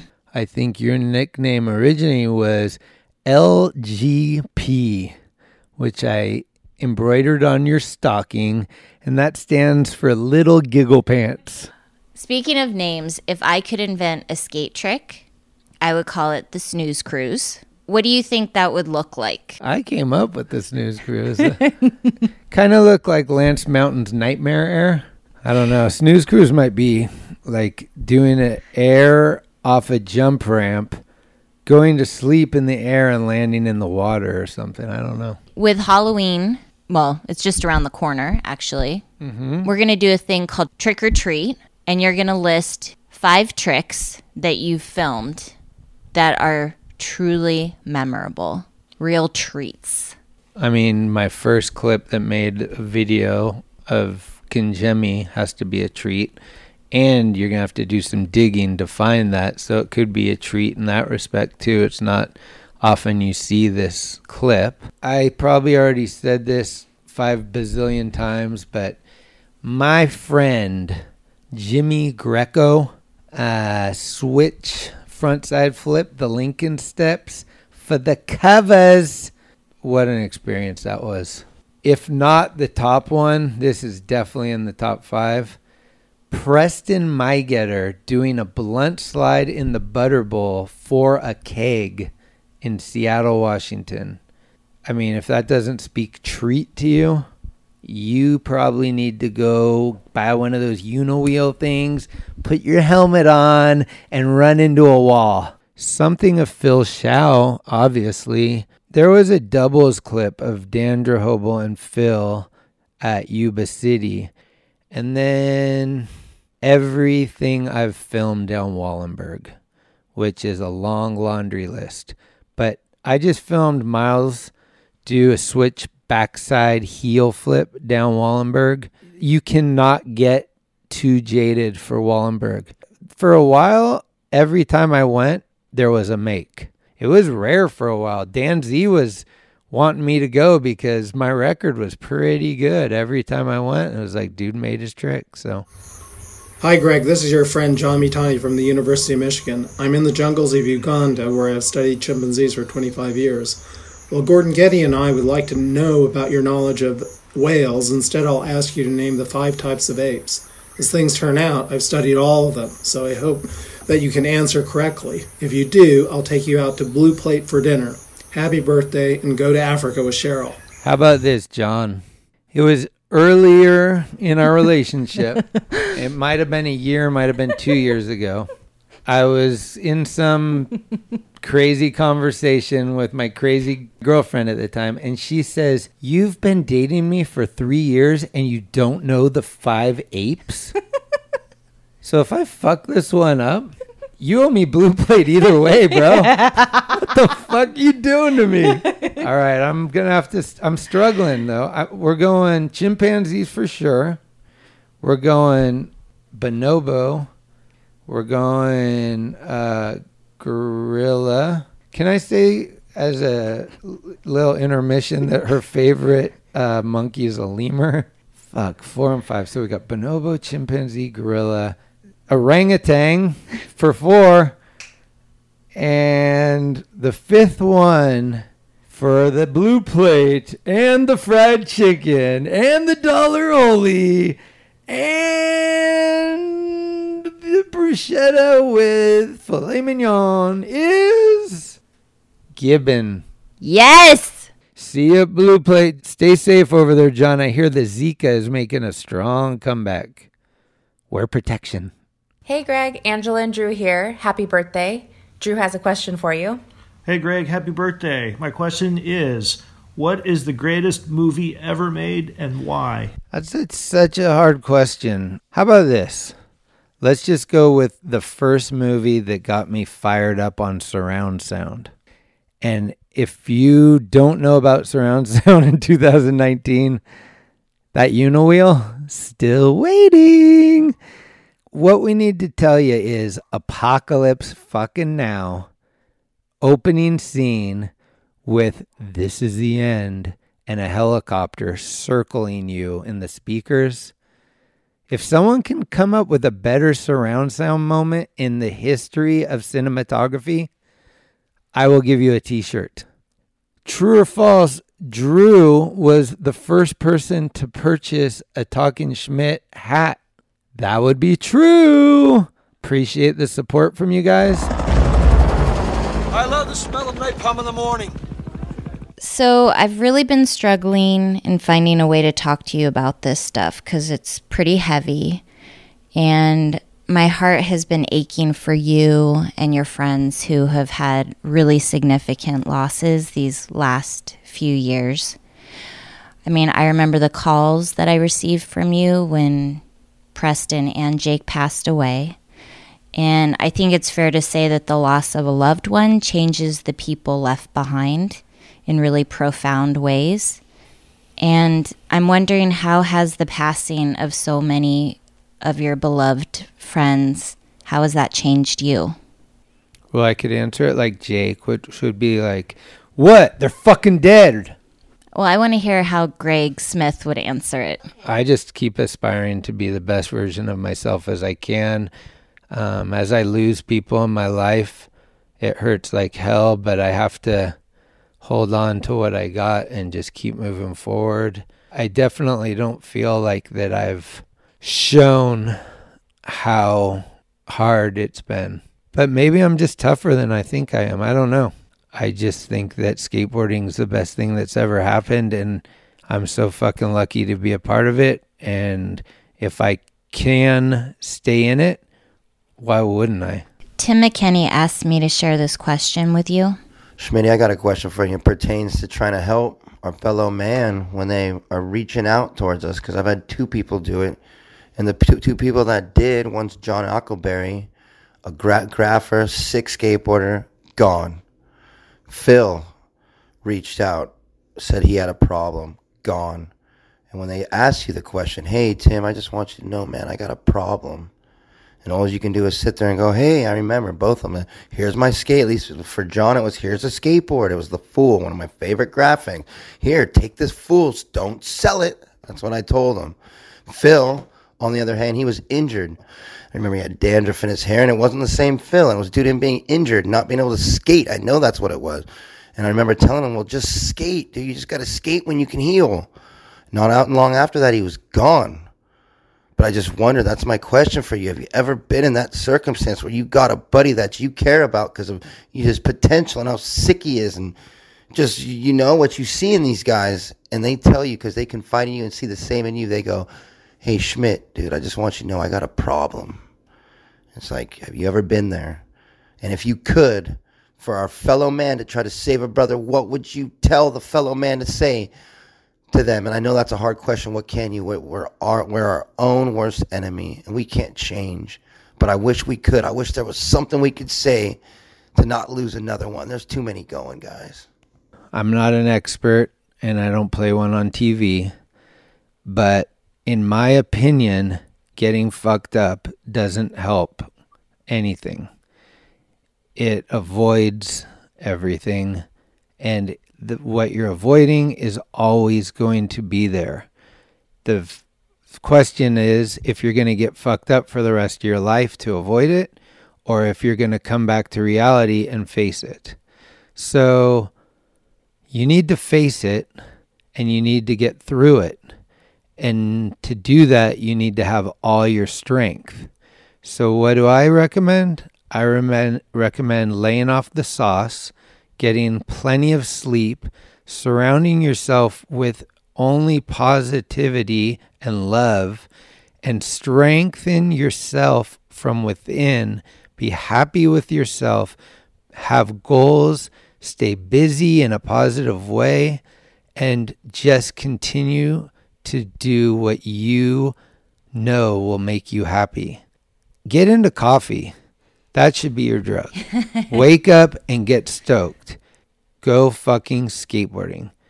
Skateboarding will help you for sure. And you have to just remind yourself that this too shall pass. You will get through it, and it will get better eventually.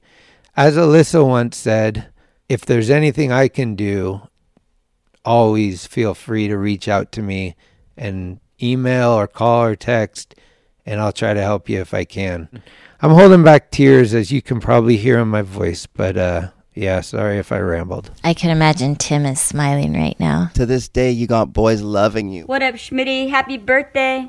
All right, so I know how much you love your true or false questions, so here's a little Trivial Pursuit, true or false for you. On the first stop of a skate rock in about, I think, 2010, we're in Atlanta, and Jake hit his head at the corner of the wall in the hotel room. He instantly went down, snoring, blood leaking everywhere. True or false? You went straight to the bathroom, grabbed the handy sewing kit, and sewed him up until you guys got him to the hospital to get like proper stitches, staples in his head. True or false? God damn you. That would be false. I fucking passed out. Sorry. Let's just put it this way. Peabody came to my hotel room later that night and said, God damn it, Schmitty, never do that to me again. True or false, though, if we're playing true or false. There was a board slide in Detroit on a two-sided curb that you landed first try. Smooth, rolled away like no problem. True or false, Triggs? Bye for now. Dandra Hobel told me once, the moment that you can't remember how long it's been since your last drink is when you officially stop drinking. I have craved alcohol. I've craved it frequently, but I want to give you the top 2 times that I've craved it the most. Once it was wine, and it was watching Game of Thrones and watching Peter Dinklage just guzzle it from a fucking epic, like, old chalice. But the number one time, the closest I've ever gotten to throwing in the towel was with my girl here, the executive director. She brought me down to meet the GOAT, Jane Goodall, and she offered me a sip of her whiskey. To this day, think about going back in time and saying, what are you fucking doing? Get in there. Even if you have to do the Chris Haslam fake toss over the shoulder. Drink with fucking Jane. God damn it. Shout out to Jane Goodall. Shout out. Kind of a big deal. I gotta be honest with you, Becker. Let's talk about someone who loved beer. I never met him, and that's Preston. And I'm wondering if he helped you deal with the anxieties of traveling, and did he show you how or inspire you to see new places? Well, you want me to give you a Preston imitation? Come on. How many of these I gotta give you? Come on, Schmitz. All you gotta do is get on the plane. I don't think Preston had any idea what anxiety was. If you're blessed with not having anxiety, you really should fucking high five yourself because you're a lucky motherfucker. He didn't really tell me anything that helped me, but he showed me that if I went with him, 100% everything was going to be okay. And that confidence helped a lot. So Preston's love, Anna, was really excited to help celebrate your 50th birthday. And she actually called in, left a message remembering your birthday 10 years ago. I remember. I remember 10 years ago, Preston's face lit up and he said, Anna, I'm going to go to Schmitty's and surprise him for his birthday. So what he ended up doing was buying 40 cans and then placing them on the sidewalk outside of your stoop in the shape of the number 40. And then he rang your doorbell and sang happy birthday. I thought it was 40 ounces, but no, it was cans. Anyway, happy birthday. Hope you have a really good one. So I go down the stairs and there lies, he basically made the number 40 with 40 beers. He came in and we tried to drink all 40 of them. The funny thing about Preston is since the day I met him, I have so many photos of him where he's like blowing his cheeks out or like sticking his tongue out or doing these horrible. He would try to make the worst face he could possibly make almost every photo. I'm pretty sure there's some of him doing selfies with me in the background passed out. It's going to get better because Oscar and Felix are calling in. Hey, this is Felix and Oscar. What is your favorite memory of our dad? Woo! O-Dog. The Licks. You know what I like a lot? Preston took us to this pool in the back of Mark Hubbard yard. And it was this super gnarly pool that had been there for a long time. And on the drive there, Preston's like, Schmitty, I got a 12-pack if you can drop in anywhere in this pool. And I'm like, what? And it's that gnarly? And he's like, I'm not saying it's gnarly. I'm just saying I'll give you a 12-pack if you fucking drop in anywhere in this pool. You got that one? And I was like, I'll give it. I mean, I've never been here. Let's go check it out. So I do it. When we get there, I look around, and this pool is tight and gnarly. And it's the old one, the original one. West Seattle, Hubbard. Boom. I drop in. I make it. That goes over to the Butter Bowl, which is right next to that pool, is a more modern bowl that's easier to skate, better trannies, better concrete, newer. I put a keg on the line because I didn't think Preston could do a blunt in there. And he does the blunt. So I drive him to a liquor store to get a keg to bring back and take to this house that we're staying with pizza and a full party night. It was the end of an amazing trip we took. It was our first time to Orcas Island, and we met a bunch of people in Seattle, and it was great. Anyway, most people know that story. What they don't know, and this is for you and Oscar and Felix, what kind of guy your dad was, is that he looked at people and listened to people and connected with people, and he didn't care where they were in society. If they were 5-star, 4-star, broke, rich, a mega, they had 5 million followers, or they weren't on Instagram, did not matter. Each person was the same to him, and he talked to them as if they were the same.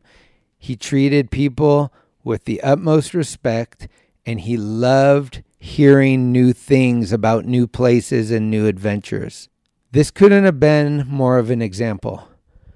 So we drive to the liquor store, just he and I, and we're laughing. He's giving me shit. Your dad, Preston, loved to give me shit. We love to give each other shit. Anytime that we blew it, we let each other know in a fun way. Never hatred. It was always love. But we could joke around with each other because we knew next time I slip up, you're coming at me. So if you slip up, I got to get you. And that's how we played. But we're going to get the keg, and before we get to the liquor store, I'll never forget this. Preston looks at me. I'm driving. He goes, "Hey, stop. Your uncle died here, right?"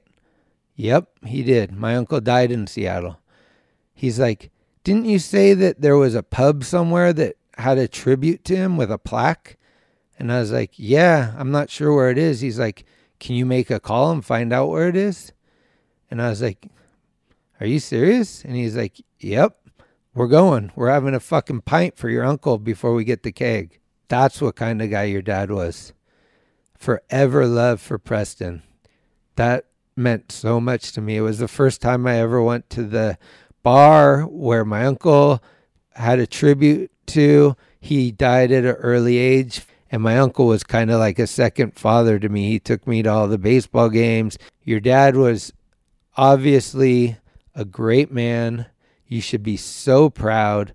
Oscar, I see so much of you and him. Felix, I know that your determination in skateboarding and how you approach your early days, he would be so proud of, both of you guys. And I've told you both to your face, and I'll say it now if you're listening. I'm here 24/7 for you guys. You will always be my kids, my family.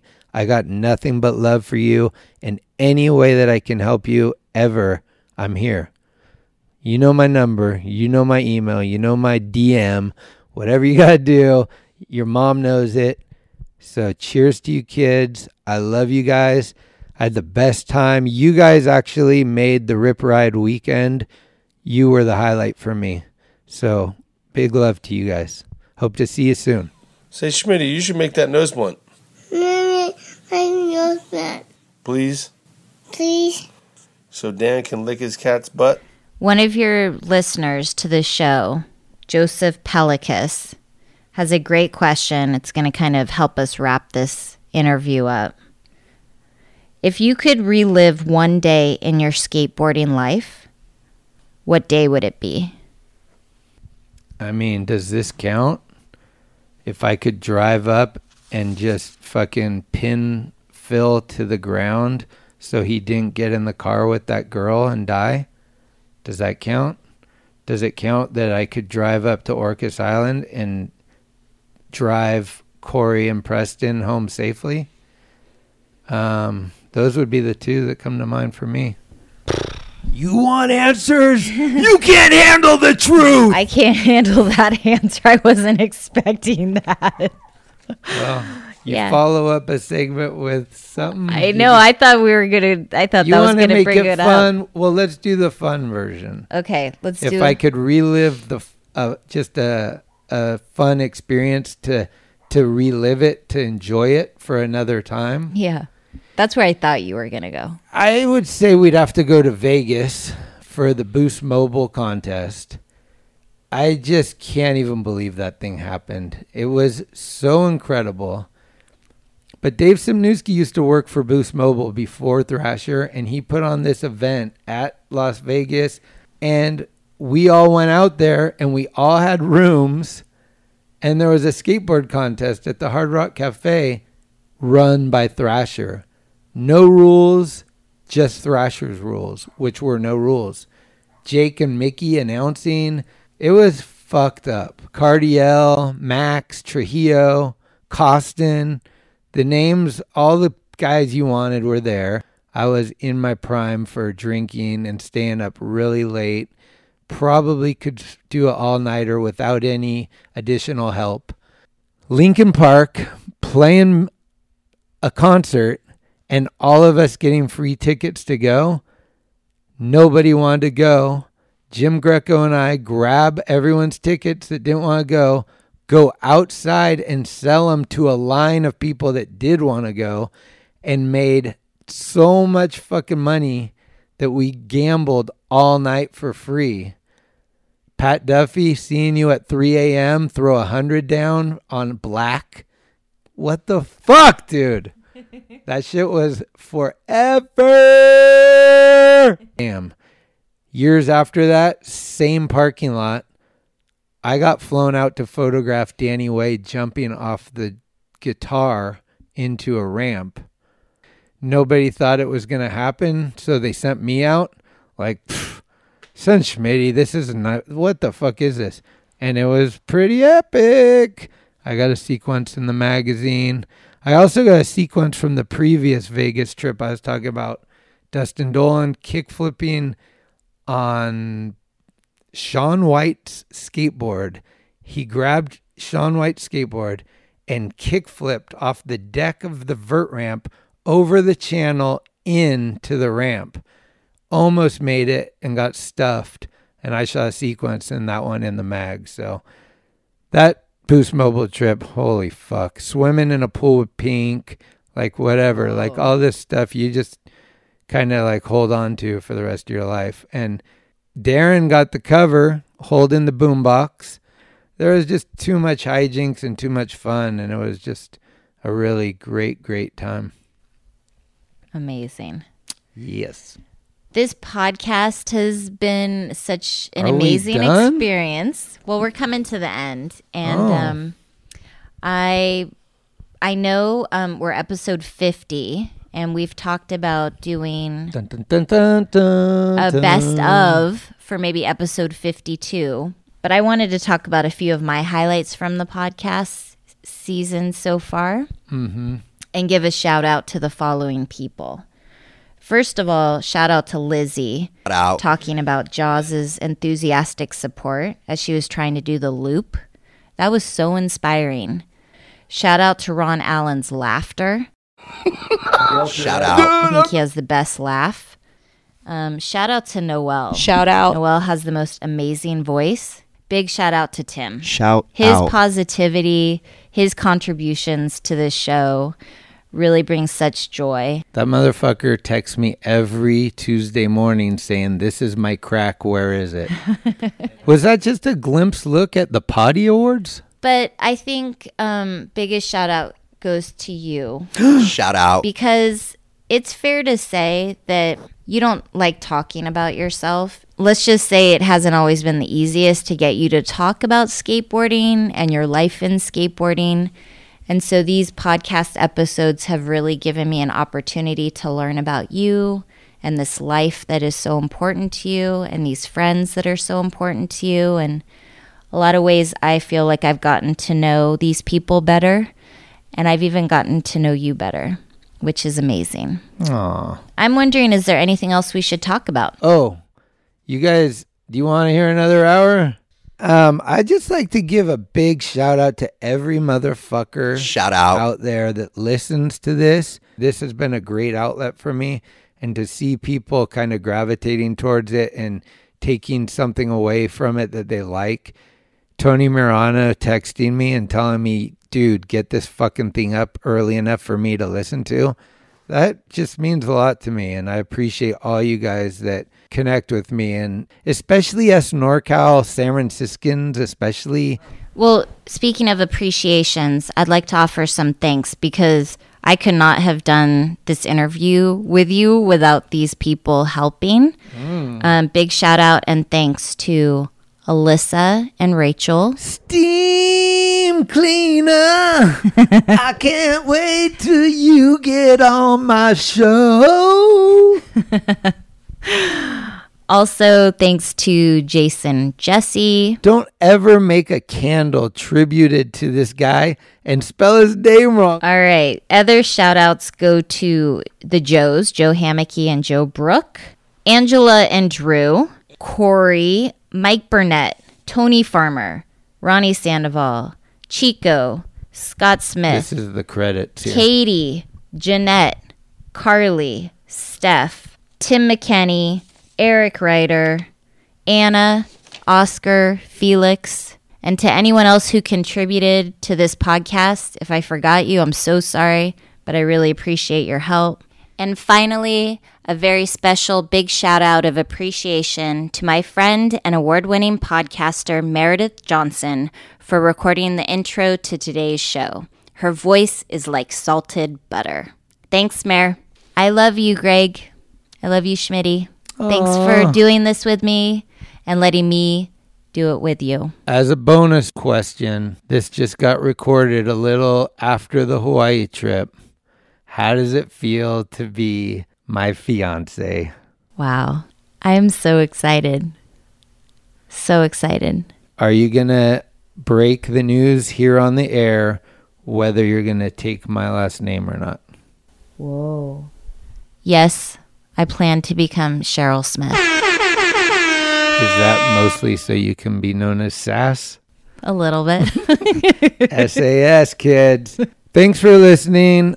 I just want to end this on big fucking special extra love and shout out to the executive director and the hostess of this show. Whether you know it or not, Cheryl spent a lot of energy and time preparing for this and contacting all my friends. And I think it's pretty clear if you listen to this whole thing, how much work and preparation she did. And I really, truly am humbled and appreciate it. If I still did a blog and you guys saw every detail of my 50th birthday trip, you would hate me. It was pretty fucking insane on an epic scale. I just want to end with this song. This one goes out to all my Scorps out there. We're going back to 2009, Crossroads in San Diego. And I look over at the old man and I say, what song do I edit it to? 1, 2, 1, 2, 1, 2, 3, 4.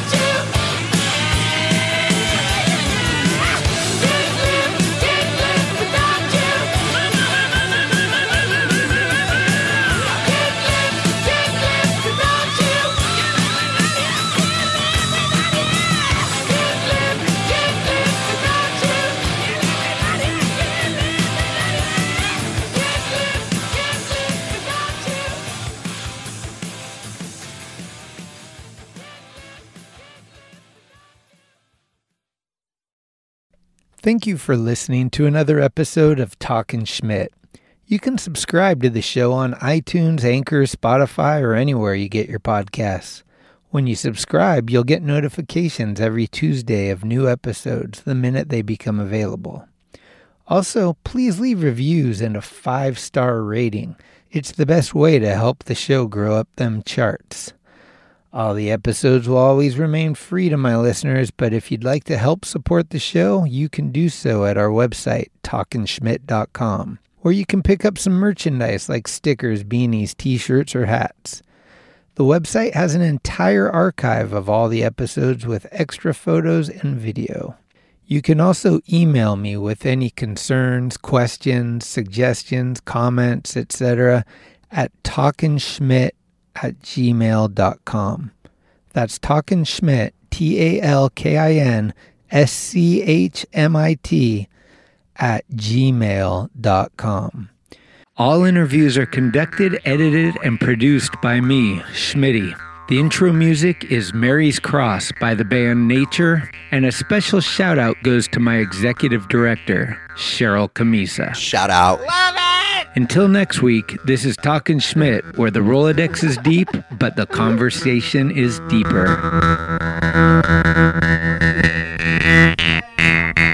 Talkin' Schmidt, Talkin' Schmidt, Talkin' Schmidt.